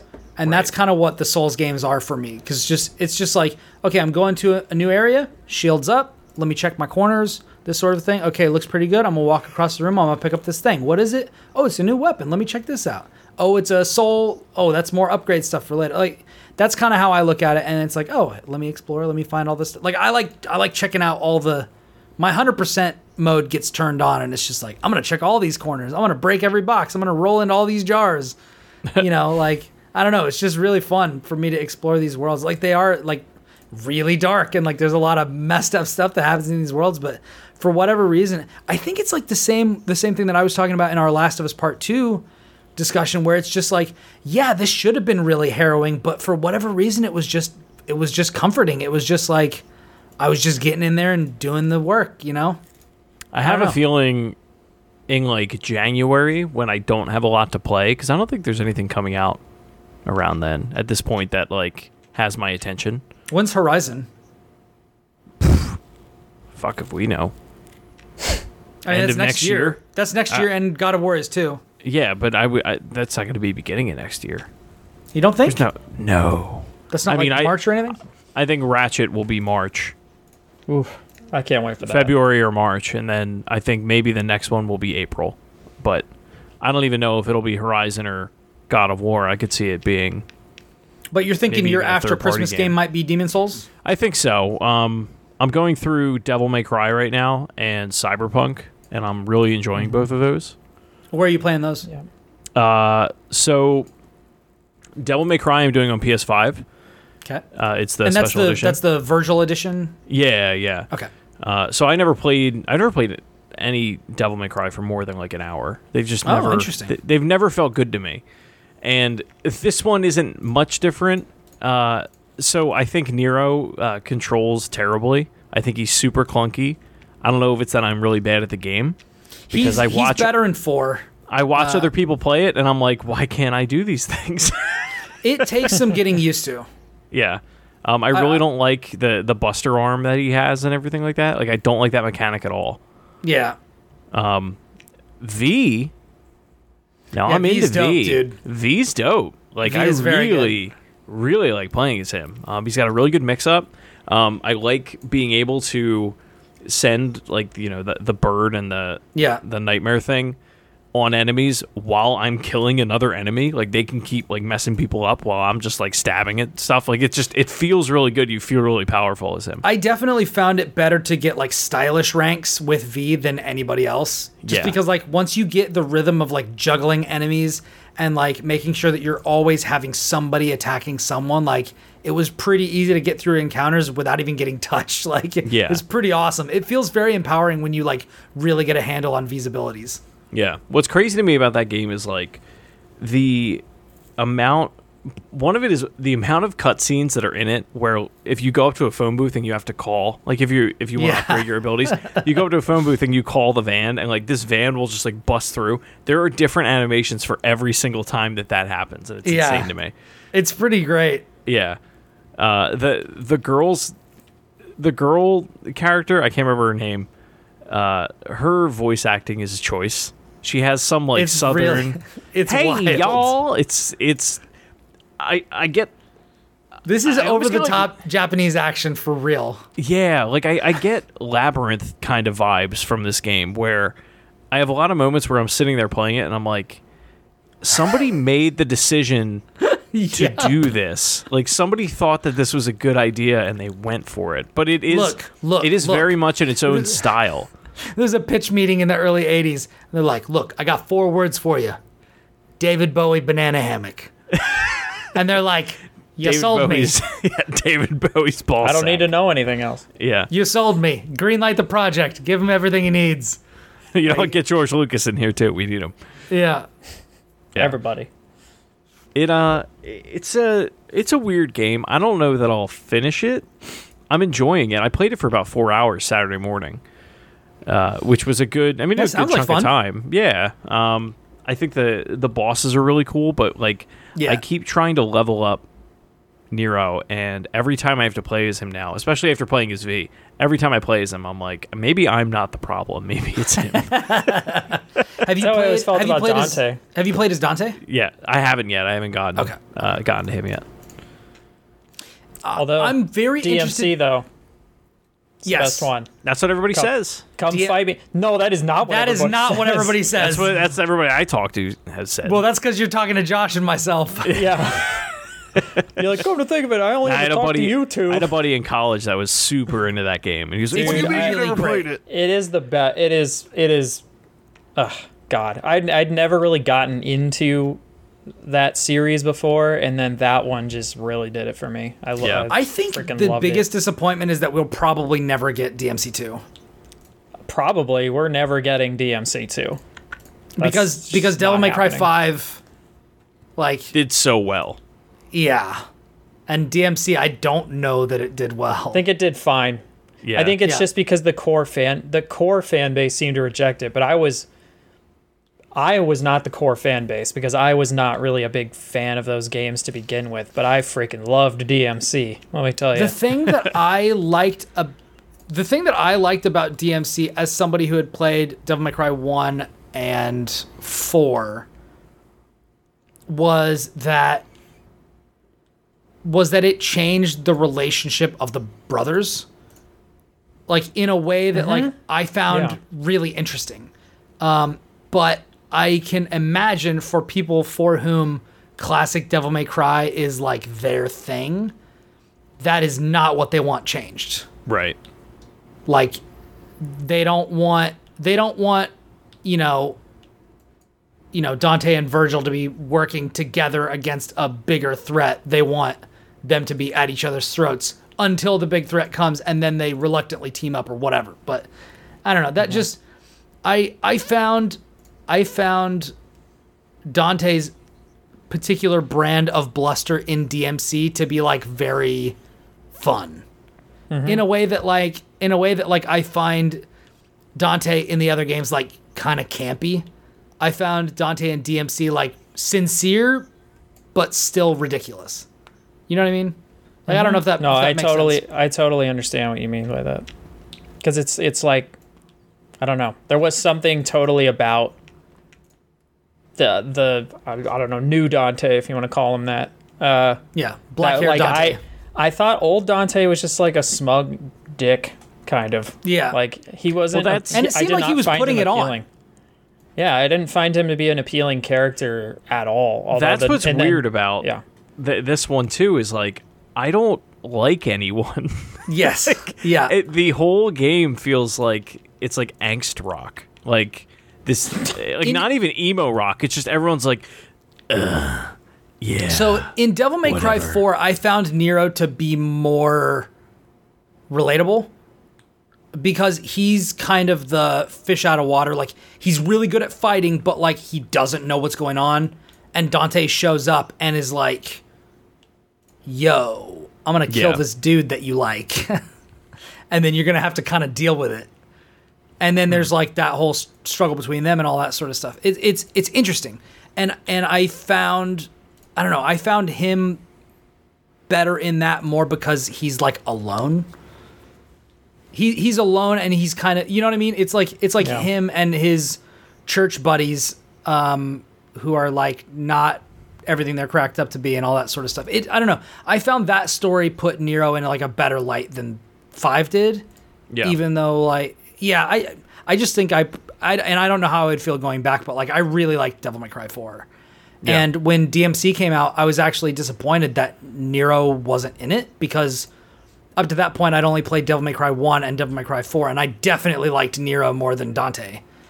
And then they were like, just kidding, that character doesn't exist anymore. And it's like, okay. Yeah, this is new Dante. Yeah. And also, Cat was super cool in like the idea of having stencils of spells. And spray painting them, I thought was like the coolest fucking thing that had ever happened. Yeah. But apparently, my opinion doesn't matter. Plus the way that as he was trying to go along inside of like the demon realm or whatever, how everything would get warped and like it would stretch. God, the level design in that game is superb. Super smart. And having everything like part of his weapon or whatever, like from a gameplay thing, it was really streamlined in a great way. Man, you know what? I gotta go back and play DMC again. Pretty sure isn't it on Game Pass or something? DMC is so good. You're selling me more on DMC than Devil May Cry 5, and I'm in the middle of playing that. Well, let me tell you, if you get tired of Devil May Cry 5, pick up DMC and see what you think. I think I'm sure you can get that game for like PlayStation $5 Plus at some point. Like, I think it was, and it was like the remaster one or the one that runs way better. I don't think so because I don't have that. Oh, I don't know. I thought I remember that. I'm seeing if I have it on Steam real quick. Yeah, so I've been doing that, and then I do have it on Steam. Well, there you go. There you go. Also, I think Devil May Cry 5 is like really visually impressive, but I think the style of the art for DMC is like really good. Visually, yeah. I mean, the game runs great on PS5. Yeah, it is it's a last gen title that they've souped up, obviously, and repackaged and everything. But is it basically running like it does on PS4 Pro, or does it actually get PS5 benefits? I don't know what it looks like on PS4 Pro. Depends on if the game has unlocked frame rates. Yo, it's its own standalone. Yeah, this is the Virgil one, so it is a PS5 game, right? Yes, yeah. It had a patch and it has like multiple modes. Like it has like a 60 RT mode, an RT mode, like a full RT mode, and then I think the Virgil mode specifically is just for Series X and PS5 though. Right. Now that I recall. Right. Okay. I know that. So it is taking. I've been hearing that the performance mode in that game is 120 frames per second, but that it doesn't actually hit 120 frames. It hits like 110, like 90 it's like to 110. up to. So it doesn't quite look right. So the one that I was hearing was like, you should play with the RT60 mode because it will look a lot better than the performance mode, but also it's just like a locked 60. It also, like, if you're not, the number of people that can actually play that game at 120 frames is like very small. Like, you have to have a TV with HDMI 2.1, and that's the case with any of these games that are doing that. Like, it will flat out tell you, like, hey, you can't take advantage of this. Yeah. So, I mean, I've been doing it, obviously on the fidelity mode, the visual mode with like ray tracing on and stuff like that. It looks great. I have a 1080p television, so I can't wait for you to buy a new TV. I'm so excited. Whenever that day comes. My thing is like You and my friend Miguel, man, with your 4K TVs, you're like, but you don't even understand. It's like, no, I understand. I worked at IGN. I did 4K video. Like I've seen how good it looks, but I'm like, I bought this TV like 2.5 years ago. It's so new. Yeah, and at the same time, it's like the games already look really freaking good, and I'd rather just play them at 60 frames a second. Yeah. Yeah. You know? That's kind of like me with like I play on this like the monitor we're having this conversation on, like that's where I play stuff. That's where I have my PS5 hooked up. So it's like I'm just gonna play it in performance mode anyway, which was interesting because I had my PS5 on this monitor, and like as we all know, PS5 doesn't support 1440. So I took it downstairs. So like now I'm getting less responsiveness because it's not on a monitor, but I'm getting better resolution because my TV's 4K. So it's very interesting. Like I'm basically doing the physical, like the hardware version of performance mode versus fidelity mode. Yeah. Mm-hmm. So the other game that I've been playing as of yesterday, well, and a little bit Bug Saturday. Snacks. I did not care for Bug Snacks at all. But that is not what we're talking about. I still haven't booted it up. Yeah, it I want did to. not. I played like 2 hours of it, and I was like, I get what this is, and I don't want it, and then I was out. Yeah, that's fair. Cyberpunk 2077. Yes. Let's talk about it. So I bought this game on. You guys are gonna be like, God damn, you're the worst. I bought this game as part of a buy two get one free thing. Got it 3 times. Nice. I did. So I got it as a buy. Hold on. Buy two get one free. You bought it on 2 platforms and got it on a 3rd. No. So there was a buy two get one free thing at Target, where it was I got Assassin's Creed, Call of Duty, and then Cyberpunk was my free one. So that still hasn't shown up. My PS4 copy of it. Mm-hmm. So I was like, I was sitting around this weekend. I had nothing to do, and I was like, do I buy Cyberpunk? And I'm in the middle of my shift, and I open up Slick Deals. And with that, there was a thing where if you signed up for if you logged into a VPN and then went to GOG Galaxy, but like the Russia site, like as if you were in Russia. I remember you saying this. Yeah, you could get a key for it for $26 for PC. And I was like, I'm doing it. So I get the key for PC. I'm playing a little bit, and I'm like... And everything's in Russian. Everything's... I don't speak this language. This native so many tongue. Backwards R's everywhere. Why is Putin riding a bear? It did not play well. So I have an i9 processor, 9900K, 64 gigs of RAM, running at 3.2 gigahertz, and several SSDs, and 2 980 Ti's. It did not run well in and out of SLI. Jesus. It got to a point where like Digital Foundry did a video where they say like these are our recommended settings for it right now. So I ran through that. Yeah, weren't there like some weird things where like if you reduced the visuals, it actually looked better? Yeah. Well, I know on console they were like if you turn off film grain and the chromatic aberration or whatever it's called. Yeah. It wouldn't look as blurry. Although I think that was before the hotfix that went out on Friday, because before then I kept thinking like, man, the game looks simultaneously great and bad. Like I couldn't explain it. That's exactly how I felt on my PC. But then the hotfix came out, and now I'm like, now it just looks pretty good. Like I don't know. I'm like, I don't know if they changed something or. Like apparently that hotfix had like a litany of improvements in it across the boards. It crashes a lot less, I'll tell you that. It crashed once. Yeah. High praise. Well, this is the thing. When the first couple days, I could sometimes go like 2.5, 3 hours without it crashing, and sometimes I couldn't go 45 minutes without it crashing. Yeah. Thankfully, it saves very often, like constantly. It so does. It's like, oh, you just reopen it and go back to where you were. But this weekend, I only had it crash once after the hotfix, and I played for a couple hours this weekend. So I was like, and of course it was like a day after I played with nothing happening. I had almost no bugs. I had no problems, no crashes. I was like, man, maybe they fixed it. And then the next day I played for like 2 hours, and I was doing something, and it's like, bam, like crash. I'm like, damn it, man. I thought we were past this, but No, I mean, I think that's going to be the case for a long time for this game. Where you'll just come across random things where it's like, God damn it. So I haven't revisited it since 1.04 came out, which is the latest hotfix. At least on PC, I haven't. What I did do was I got it on Stadia because I was sitting on my living room couch. Oh, I saw this. And I was like, I can't, like, the fact that people are going out and they're like, I need to get a 3080 for Cyberpunk, and the game can't hold 60 FPS at 4K.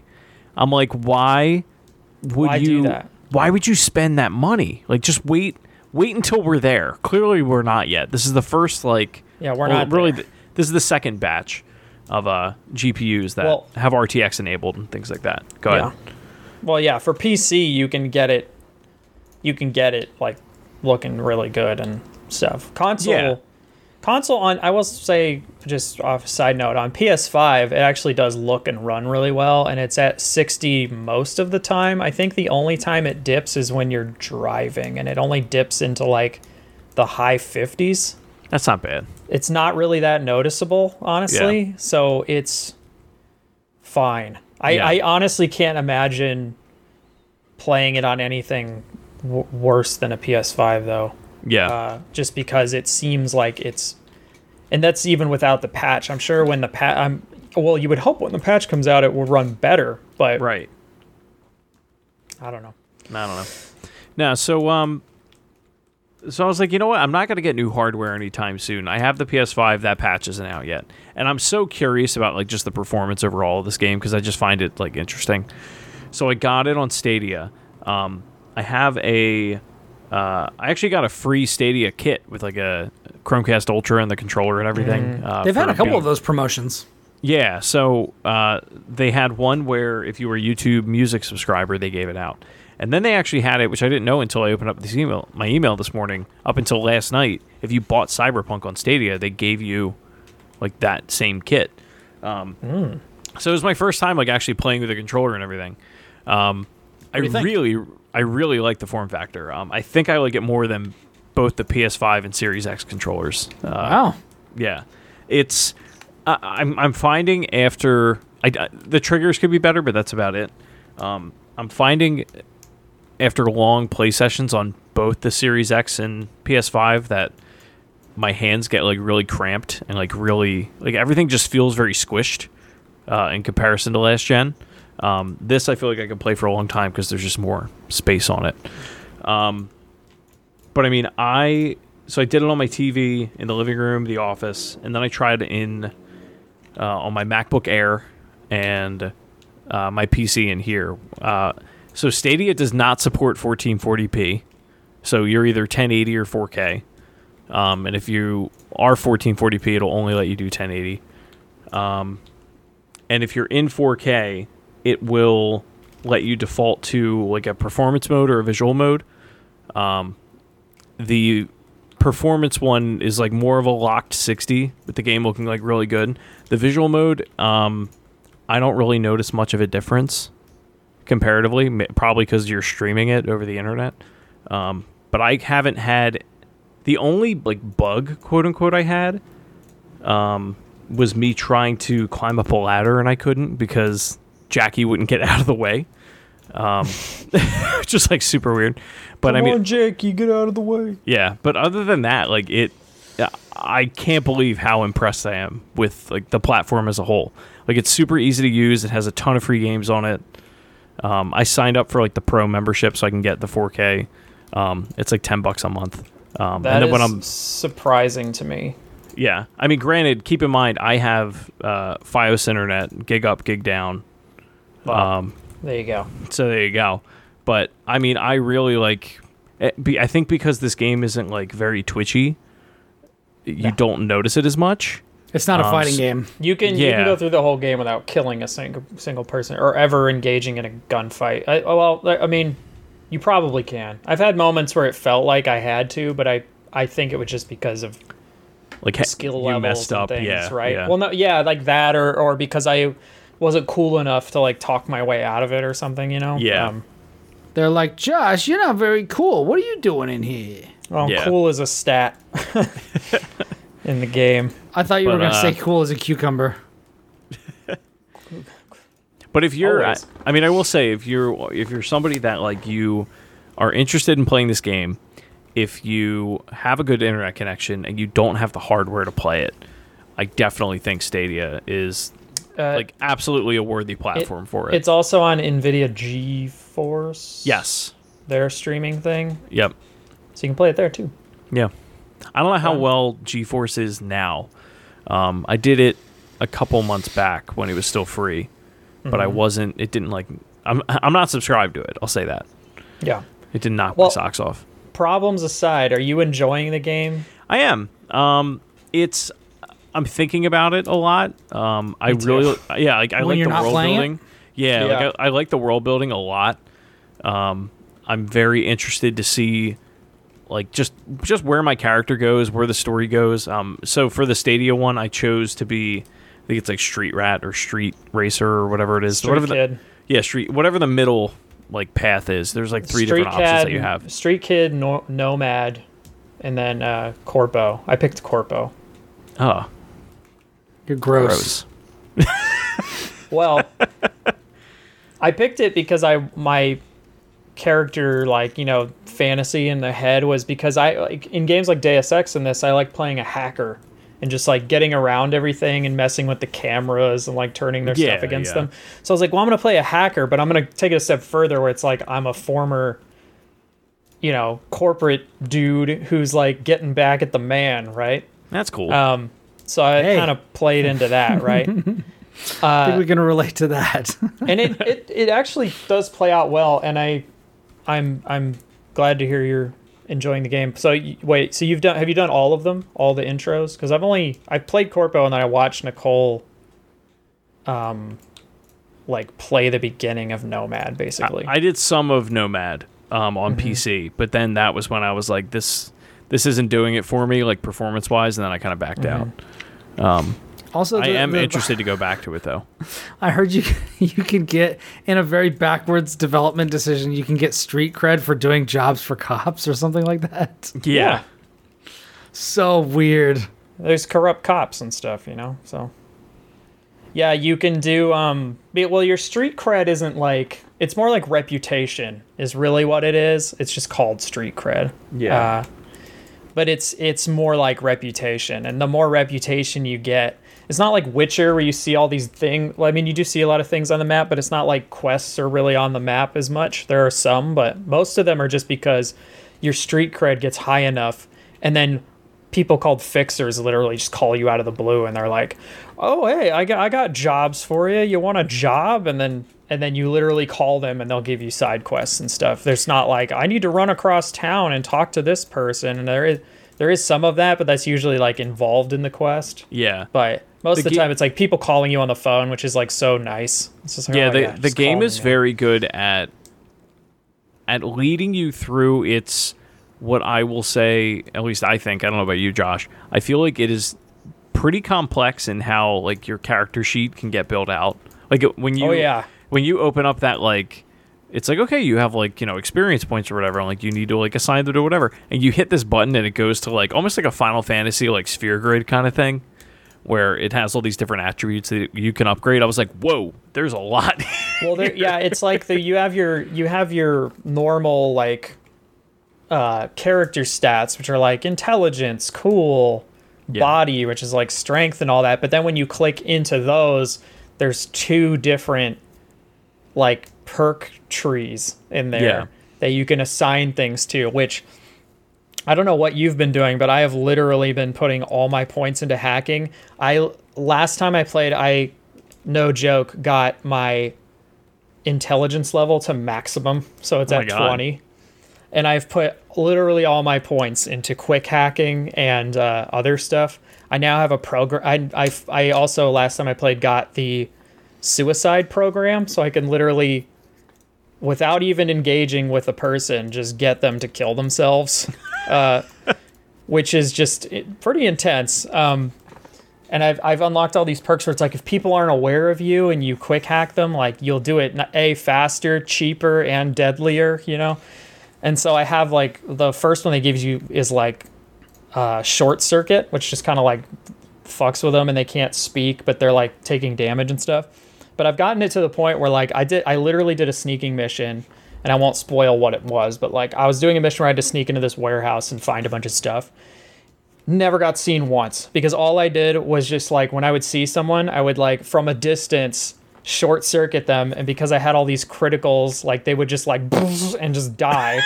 And then I was like hacking into the camera system. I turned all the cameras off, and then I was literally just like walking through this place. Nobody ever saw me. They literally cool. Just all fell dead. I got what I needed and left, and I was like, beautiful. I mean, I've definitely taken more of like the guns blazing approach so far, and like my character is very like I haven't decided like what type of character I want to be at this point because I'm still pretty early. I think I'm like 2 hours in. And further than that, I want to say I'm like 15 something holy hours shit in. yeah you definitely have more under your belt than I do. But the so I'm still getting a feel for it. The gunplay feels very similar to that of Fallout. Just like a more don't polished. say that. No, but it's a more polished better. Fallout. I would say it does in the sense that it's not as sticky as something like Destiny. Yeah, that's what I mean. But I also was thinking like maybe it has something to do with the quality of guns and also your perks, because I haven't put really anything into fighting. Yeah. So I was wondering like, do the guns feel better if I spec into guns, right? Yeah. Because I have gotten guns later that literally have like smart bullets that just are insane. Like they will like whip around corners and stuff, and they just hit the people you're aiming at, and you can't even really aim them down sights. You just kind of aim them in a direction and the bullets go toward a person, right? Yeah. But I don't find them that great, but I'm sure you can spec into that stuff. But again, it's like I haven't been spending my money or my perks or anything really on like guns. Yeah, I don't totally think about guns at all. So I'm like, all of my points and money have gone into just hacking. Like I've just been trying to hack. Yeah. And I don't know. I'm digging the game a lot. I think it is ironic in a way, because it is like Cyberpunk, the genre itself is about like existence and hyper capitalism and all these things and being taken advantage of, and it was this game made in a hyper exploitative industry that had like really infamous crunch schedule and was probably one of the most expensive video games ever made. And it's also like was very exploitive of but its customers, but it also exists in this like genre that like is supposed to criticize all that stuff. So it's not perfect, right? But it's like, could anyone else have like done this like to the degree? Because when I first started, and maybe you had this experience, I felt like kind of overwhelmed just by how much there is, right? I could see how that could be a thing, but I was like, I made it very clear to myself. I was like, my biggest problem with a lot of these RPGs, like The Witcher and all that, is that it's like, if I don't like the combat, I'm immediately out. Like, it's always been my problem with like Skyrim and Fallout and like a lot of them. I'll sink maybe 10 hours into it, and then I'm like, I can't do this anymore. I can't lie to myself that I like this game, because I don't. Right. This isn't that way, where this is the first time maybe ever where I've played an RPG like this, but I'm like, I could see myself like playing this multiple times, because I like how it controls. I like that I could have like a main quest line, and they'll be like, hey, you have to go into this club at 6:30, and it's like 2. And I can look at my quest log and be like, oh, I can do this job. But I mean, it could be 6 at any time. It doesn't have to be that day. But yeah, I get what you mean. But like, you know what I mean? Like, it's overwhelming, but it feels manageable, if that makes sense. There's always something to do. Yeah, I didn't mean overwhelming in like that there's stats and all the text messages and all the stuff they give you. I meant more overwhelming in just like visually. Like, there's so much in the environment that it's like hard to process it all. I find myself like, even when I'm in the car, Like when it's like, oh, you can press like X or whatever to fast travel, and I'll just be like, no, I need to just look at all of this. Like, when I first got in the car, like when you get in someone else's car, yeah, when you're in the passenger and they're like, seat. skip the drive. At first, I was like, no way, dude, I'm totally gonna like chill and do this. Not anymore. I'm no, like, I could see it. As soon as I realize they have nothing else to say, Yeah, I'm like, boop, like let's let's get there, you know. But I am really enjoying the game. But I also do acknowledge that it has some problems. I have had bugs. The very first night I had a bug where it was like, talk to this character, and I did, and they went through their whole spiel, and we talked about what we were supposed to talk about, and then when it was over, it was like, talk to this character, and I'm like, I did that. Yeah. And it wasn't letting me do anything, and I tried to progress by like, I was like, maybe I just need to go waste time until somebody calls me, and I started like wandering around and like ended up in a shop that sold like hacks and like some other stuff, and I was like, I think my game's broken. And then eventually I just was like, what if I just left and came back? And I went to the main menu and came back, and immediately the quest thing updated and was like, go talk to Jackie. And I'm like, God damn it. Like, I feel like I just wasted like 45 minutes of my time, right? Yeah. So I had that happen. That's probably the most egregious one. The other bugs I've had are mainly like, you know, I'll walk and I'll see what's supposed to be like a garage door, but it hasn't loaded. And so I just see like the Under of Nothingness, right? That is in games. And then it's Under of Nothingness. And I'm like, ooh, that's not good. And then all of a sudden it's like, bam, the garage is there. And I'm like, oh, okay. Have you seen, there's a video, it might have been on YouTube actually where I saw it. Somebody was like, yeah, so you remember in The Witcher 3 when you would request to have your horse like spawn at you and it would end up like on top of a building? And he was like, well, that issue can like still sometimes kind of happen in Cyberpunk. And this guy's like standing in a street. He's either standing in a street or like on a balcony, and he summons the car, and it like shoots at him like a rocket, and then all of a sudden he ends up in it, and it's like bouncing all over like buildings and shit. Oh my god. It was like absolutely ridiculous. I've never had that happen. Yeah, I was like, I mean, I haven't seen that, but that's pretty hilarious. That is funny though. Yeah. No, I most of my bugs I would say have been very benign. But I have heard stories of other people having really serious ones. Yeah. And like it's not a perfect game, and I admit that I am playing it on a PlayStation 5, so I'm a little like privileged, right? I'm playing it on like arguably a platform that it's like intended to be played on because it actually runs the game. Yeah. I can't even imagine if you were someone who all you could afford was like a base PS4 and you were super excited about this game, and now all of a sudden it's basically like, well, I can't even really play it. Like I can't even really experience it. Like that probably sucks. And honestly, the way that it runs on other platforms is like, or on like base older, Xboxes like and base PlayStations, is pretty unacceptable. Like it IGN gave it a 4. Runs. Yeah, it looks and runs pretty unacceptable. I mean, considering the fact that the game was announced before the PS4 and Xbox One came out, and it was meant to be for those systems, and has been shown like, and talked about like, when it arrives and all that. And they knew full well that it had these problems. It's just, I've never seen anything like it. It's pretty crazy. It's pretty bad.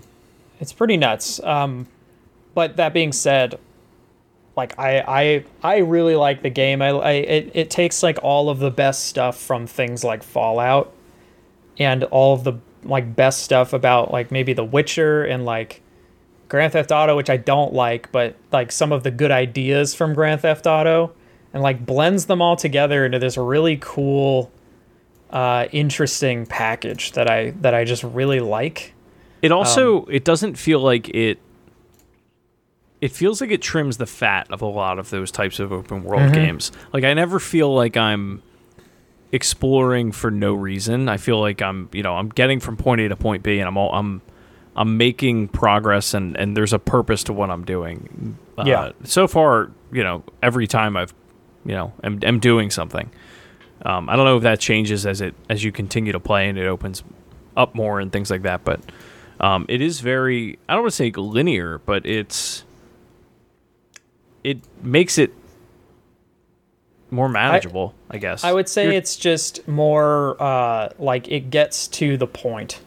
Yeah, it's like when you start a quest, it's like go meet the person that you're working for, and like side quests. I will say some of them, like main quests, are pretty long. Like I did one over the weekend that I thought like, oh, I'll be done with this in like 45 minutes. No, it was like 2 hours long. Yeah, almost. It was great. Don't get me wrong. So it's like side quests in The Witcher, where like the Baron quest is like it's meaty. Well, some of the side quests are not that long. They're very short. Like some of them are literally like, go talk to these two people, and then you will have a conversation with them, and it will be over. Yeah. Like, which people listening to this, and you, Chris, if you get a mission that's like, go talk to your neighbor, because it's a great mission. It's not I don't even know how to describe it. I'll say it's humorous and heartwarming, but also sad at the same time. And it is great.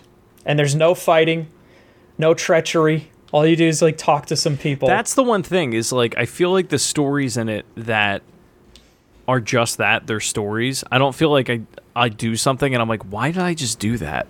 Like, at least I'll like, I'll watch events unfold or I'll talk to an NPC and I'm like, okay. Like, I feel like I enjoyed that experience of like learning who this person was, or getting background for something else that is going to come up later or something like that. Yeah, and I will say like I love the way that your skills but also your background play into dialogue. You get like these options to say things to characters that they like remember and act on. So like, because I was a corpo, they will remember that. Exactly. Because I was a corpo, I have all this knowledge just about how that corporate life works and how it, undercuts and ruins people's lives and like the game basically. So like when I run into other people who are like aware of that world, like I get these options that say corpo, and I get to say like all this jargon basically that's just like, they'll do this. Like, that's not how this corporation acts because this is part of their playbook and da-da-da-da-da. Right. And you can, like, talk them out of stuff. Like, it's really interesting in that way. And the same, because I was, like, I'm super, smart, I guess. I don't know. Because I'm wicked smaat. Because I'm wicked smaat. Characters that know a lot about computers or like don't know what's wrong with something, because my intelligence level is so high, I'll get these like dialogue options that have like a value that I have to pass. And if I pass it, like I can be like, well, you need to update the OS for this because it's like old or something, right? And I can have all these like interesting conversations about stuff, and I find all that stuff really cool. It's like they did it in The Witcher 2 that I think CD Projekt is really good at. They're good at making you feel smart even when you didn't do anything. Like, you know what I mean? Yeah, I know exactly what you mean. Like when Geralt would walk into an area and he would be like talking about all the, there's all these like animal tracks. It must be from this thing or whatever. But like, that you didn't say that. But like you feel like you did, because Geralt said it. So it's I don't know, like it's this really interesting thing they do. If the character is bridging a gap that you are also able to bridge, then you feel like you made that leap with them, and it feels kind of rewarding.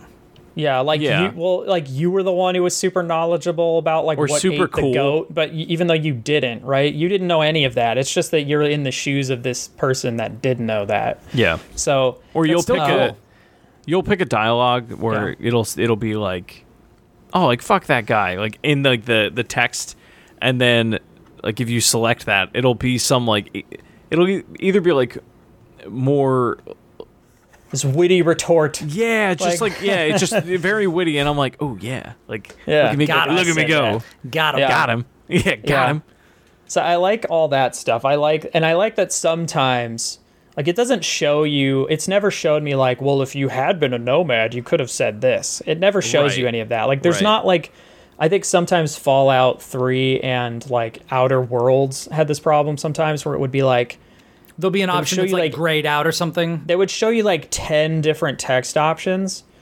But, but like, for some reason in Cyberpunk, it's like, yes, sometimes there's, like, 5 or 6, but sometimes there's 2. You know? Yeah. And they color code them where, like, yellow will progress to the next subject or, like, the next question. Or it'll give you an item or something like that. And the blue is, like, more context. So if somebody's like, you know, back when this person was at this corporation, and then it'll be like, move on to the next part of the conversation, or like... Or if you want to know more about who's that person again? Yeah, and that stuff. And you can go through all the blue stuff and, like, learn more about the world and the people in it without, like, going further in the conversation. And, like, that's cool. And I know that's not, like, a unique thing. No, but it doesn't feel as rigid. Whereas it feel flows like, really well, I will say. I feel like so the writing is good?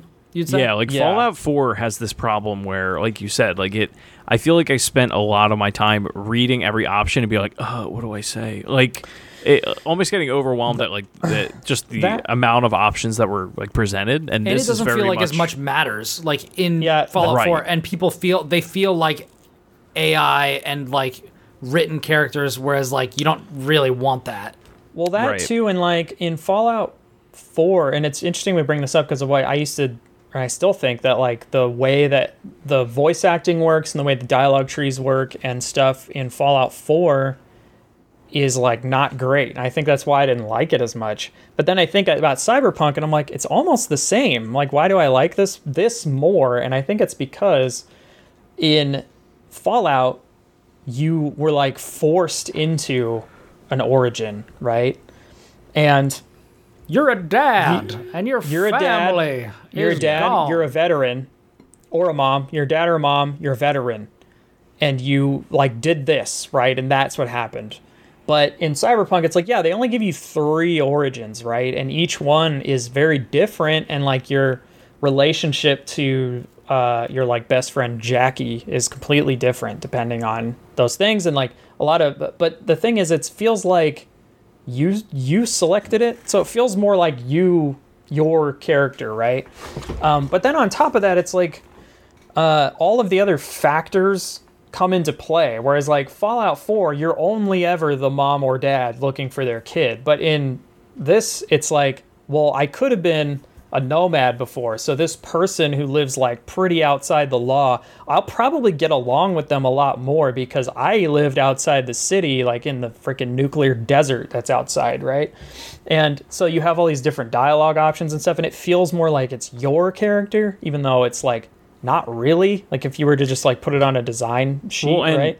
And to like expand on that, like Night City, it's Night City as a place. Your relationship with it changes. Like Night City is a character, and depending upon what faction you choose or what path you want to start on, like significantly impacts the way that the game is going to go down. Yeah, it's just on the whole. I would say too, because like when you start off as, they all start off with that montage where like you're starting a new life or whatever, but like. When I think about it, I'm like, man, the Corpo one seems like the most apt for this. But also, I've heard people say, like, oh, Nomad's great because it's like, if you've never played the game before, you've never seen Night City. And so it takes like 6 hours going there for apparently. The first time, right? Yeah. No. No? No, like 30 minutes. Oh, okay. Yeah, the intro section is only like... Oh, wait, do you get there right after the gunfight in the car? Like the car chase thing? Yeah. Oh, yeah. Okay, I didn't realize that. I thought at some point I had heard that. There's the origins all have like maybe 30 to 40 minutes that are completely unique to that intro. Yeah. But then after that, they do this montage of like you and Jackie going around town like doing jobs So it's over. kind of like Yeah, I Dragon like Age that. Origins. It's like there's an intro. Yeah, exactly. Yeah. Exactly. Yeah, that's a good analogy. Hey, I write about games. But yeah, it's I'm excited to keep playing it. yeah, I am, but all the problems with it aside, Yeah. I am really enjoying it, and it is like extremely my shit. Yeah. Yeah. And I like can't wait to see where it goes. Like it does. I will say that like I had heard someone say like, oh, the title shows up 6 hours in. That's not what happens. Like 6 hours in, you get to Act 2, which I'm still in. Yeah. But Act 1 definitely feels like the setup a little bit, even though you feel like you kind of know what's going to happen, and then around when you get to that, that point, it suddenly you're like, oh, that's not at all what this game's about. It's about something totally different. I don't even feel like I totally have a full grasp of like what is lurking around the corner, but I'm just like want to see more. I'm like, Yeah. I want to get better hacks so I can kill people by looking at them through a camera, or like I want to get, cooler clothes and stuff, and like do more brain dances and do all this other stuff. Like it's very cool, and it's weird how like I wasn't like me, I haven't been like a big fan of open world stuff for a while. But it's weird how this game just doesn't feel like that. No, like it's like hitting at all. It's hitting that. It's hitting like a. I don't know. It's just hitting in the right way. Like it doesn't. There's it's also open, no lulls ever. Yeah, like it's open almost world, feels but like. it's not like you're driving around and it's like, oh, what's that point over there? I'm gonna drive to it. It's like, no, what's in my quest log, and I'm gonna go do a thing. Like I'm gonna go do a job, or somebody's gonna call me, and I'm gonna go, complete that task or whatever. But it all feels very organic. It doesn't feel like here's like the Spider-Man map of, here are all of the pigeon missions. Go find Pigeon Man on the roof. Like it's not like that. Here's the underground layers you can go to. The only one that I've come across is there's two collectibles, one of which I haven't seen yet, which are like they're called cyber psychos or something, and there's like their dead bodies are around and you can find them. Okay. I don't know. Haven't seen one. Couldn't tell you much about it. I just know that that's a thing. The other thing that I have seen are but the thing that's cool about it is it's all put in the context of a quest, where like the first time you see one, it's like they're called tarot cards, but they're basically like graffiti that only you can see. They're like kind of hacked into your eyeballs, and you'll see them on the side of buildings, and they're like murals, but they're like glitching out. And so the first time you see one, like V exclaims out loud, like, what the hell? What the fuck is that? And you like scan it, and then you go back to your Ripper doc, which is, your like doctor that puts all your stuff in. You're like, I keep seeing these weird fucking like pictures and stuff like around town. And then it's a quest in your quest log, like find the tarot cards. And so like while I'm playing the game, like driving around or doing another quest, you'll see them on your map. They look like a little card. There's only 20 of them. So you see them and you're like, and they're on the map, but like when you're just around and about, you're like, oh shit, a tarot card. And you just go up and scan it real fast because I'm going to go back to what I'm doing. But like, it's cool that it's just not this like arbitrary, like it's a pigeon. Like, right. Get it because you would get it. It's a video game. It's like actually like a quest that you're on where it's like, I don't know why I'm seeing these tarot cards. If you saw these things, you would wonder what they were. Right. Yeah, and your curiosity is sort of what's pushing you forward, right? Like, I want to know why I'm seeing them, and the answer to why is at the end of the quest, right? Which makes me want to finish it. Yeah. Yeah, and I just God, just talking about it, I'm like, I want to go play it. Yeah, that's where I'm at. Well, I mean, we can wrap up, and then you can do exactly that. But I have to go to bed, but with the caveat though that you are not playing on a base Xbox. Yeah, One do not. or don't do that to yourself. Like seriously, if you're strapped for cash or you can't get a next gen console, and if you want to try out Stadia because you can use like an Xbox or PS4 controller or any of them. But let me know and I'll give you a referral link because then I'll get like a month free or whatever. Hit me up on Twitter at Shrives93. But like I'm seriously like that's how I'm going to play this game is on Stadia. I can't believe that it took this for me to be like I was playing it's it. It's interesting and I was like, that you're having a good experience because everybody I know minus you has had a bad experience. Yeah, and like has had lag and other issues. That's how because I tested Destiny on it, and when I was previewing it like before it launched, like I had a good experience. Yeah, which is interesting. I don't know. I mean, it wasn't amazing, but I was like, wow, this is like really impressive. It's running through a browser. This is wild. That's what I mean. Like I'm excited to get I have that gaming PC that I was going to hook up to the office TV. I'm waiting for an IO Shield to come in because I got a new board, or an old new board. But yeah, once that gets set up, like I'm excited to just like fire up Chrome and be like, all right, let's do this. Like, not that the Chromecast is difficult by any means. Like all it is it's a little icon at the top of the screen. Like if you're used to a Chromecast, it's that normal like screensaver thing. But there's a little icon where it says like press these 4 buttons on your Stadia controller, and then it like automatically connects, opens up Stadia, and then you just pick whatever game you wanted. Like it was really cool being able to just be like, I think I'm gonna buy Cyberpunk on Stadia, and then I bought it, and then immediately could start playing it. Yeah, because no downloads. Yeah, like, I didn't have to download anything. I was like, this is awesome, and it works well. Like it's weird. Because I was so skeptical of the whole thing, like of Stadia in the beginning. Because I've tried other, cloud streaming platforms, and I was like, this sounds like this can't be good. I know, but I'm because I've tried other streaming platforms before. No, like I didn't do it for me. Well, no, but let me tell you, Google Stadia, it's the real deal. Like GeForce Now, you start up a game on it, and you'll see you watch the VM start up, or at least this is how it was in the beta. Like you would see like Windows Server 2008 or like 2016. It would like pop up, and then the game would load, and it was like, what the hell? And then all of a sudden, it would map your buttons and everything on your controller, and then you were good. But even that had like latency and stuff. And you were really limited to what settings you could put on. Like this, it's 4K. Like it just works. Like I don't know.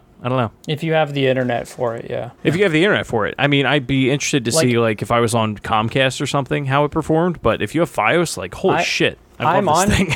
I'm on Comcast, and I have about 300 down. And it's, like, fine. Yeah. Yeah, that's what I'm at. But the only game I played on it was, like, Destiny, and that's just, like, not... I would try Destiny with the next-gen update that just came out. Because that was another one. It's great. Well, no, but I'm saying on Stadia. Because I started it up and I was like... Well, it wouldn't matter. It was only for the next-gen consoles.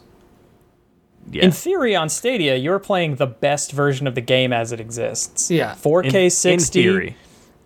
4K 60, like, top visuals, right? Yeah. Like, the game in its most pure form. Yeah. The problem is just that if your internet, like, when it comes through on mine, there would be, like, a little bit of lag, and...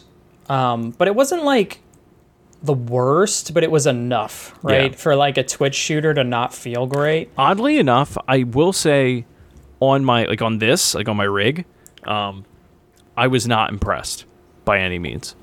The Chromecast Ultra and the MacBook Air, weirdly enough, I was like, wow, this works really well. But I don't know. Yeah, the times I've used it, and also it's looked kind of blurry, like it's not coming. Yeah, that's what full, power, and it's like, I'm always like, this will be good one day, but it's just not today. Yeah, today is not that day. Yeah, I don't know. I will let you all know of my continued experience on Stadia, and if it takes a huge dump. Cool. Cyberpunk, if you have the means, catch the fever. Because it's awesome. But if you don't have the means, don't catch the fever because it is not awesome. Don't catch the fever because you'll end up in a hospital. It's not a good place to be. Yeah. But, yeah. What do you say we wrap up? Let's do it. Yeah, let's do it. Thanks, everybody, for joining us for episode 163 of The Platformers. If you want to chat us up, hit us up on social media. You can find me at Ribnax, Ribnax on Twitter. Did you forget? No, I walked into that sentence backwards, and I was like, I put those words in a different order than I usually do, so I had to just wrap it back around. I've done that before, where you have like a specific way you start something, and then when you do it differently, you're like, yeah, that's funny. My neurons are firing in different orders than they usually do. Yeah. So where can they find you, Josh? You can find me on Twitter at @TheJawaJosh, and if you want to see all the cool video essay stuff I'm doing, you can go to youtube.com/braintap. The A Girl Walks Home Alone at Night video is actually almost done. Like, it might be out on Friday. It could be out sooner, but I like to get opinions on the early cuts. Yeah. Because with this one specifically, there is like I'm considering like moving some parts around, but I haven't decided yet. So I want to get people's opinion on it. But it's almost done. That one's been fun to do. And then the video after that I'm going to work on is going to be about the anime Carol and Tuesday, which I greatly enjoyed. That's it. Cool. And Chris, where can they find you? Christopher. You can find me at Shrives93. If you're interested in trying out Stadia, let me know. I will give you a referral link. Give me free months. Give me all the dollars. Also, random, God damn it. My brother just texted me a picture of his Xbox Series X. Got that referral link? And he put in Tony Hawk. He got Pro Skater 1 and 2. Nice. And it's like, your game needs an update. And he was like, what the hell is this? And I was like, this is every game that's ever come out for the last 10 years. Yeah, more than that. Yeah. At this point. 15 years at this point. What did you expect?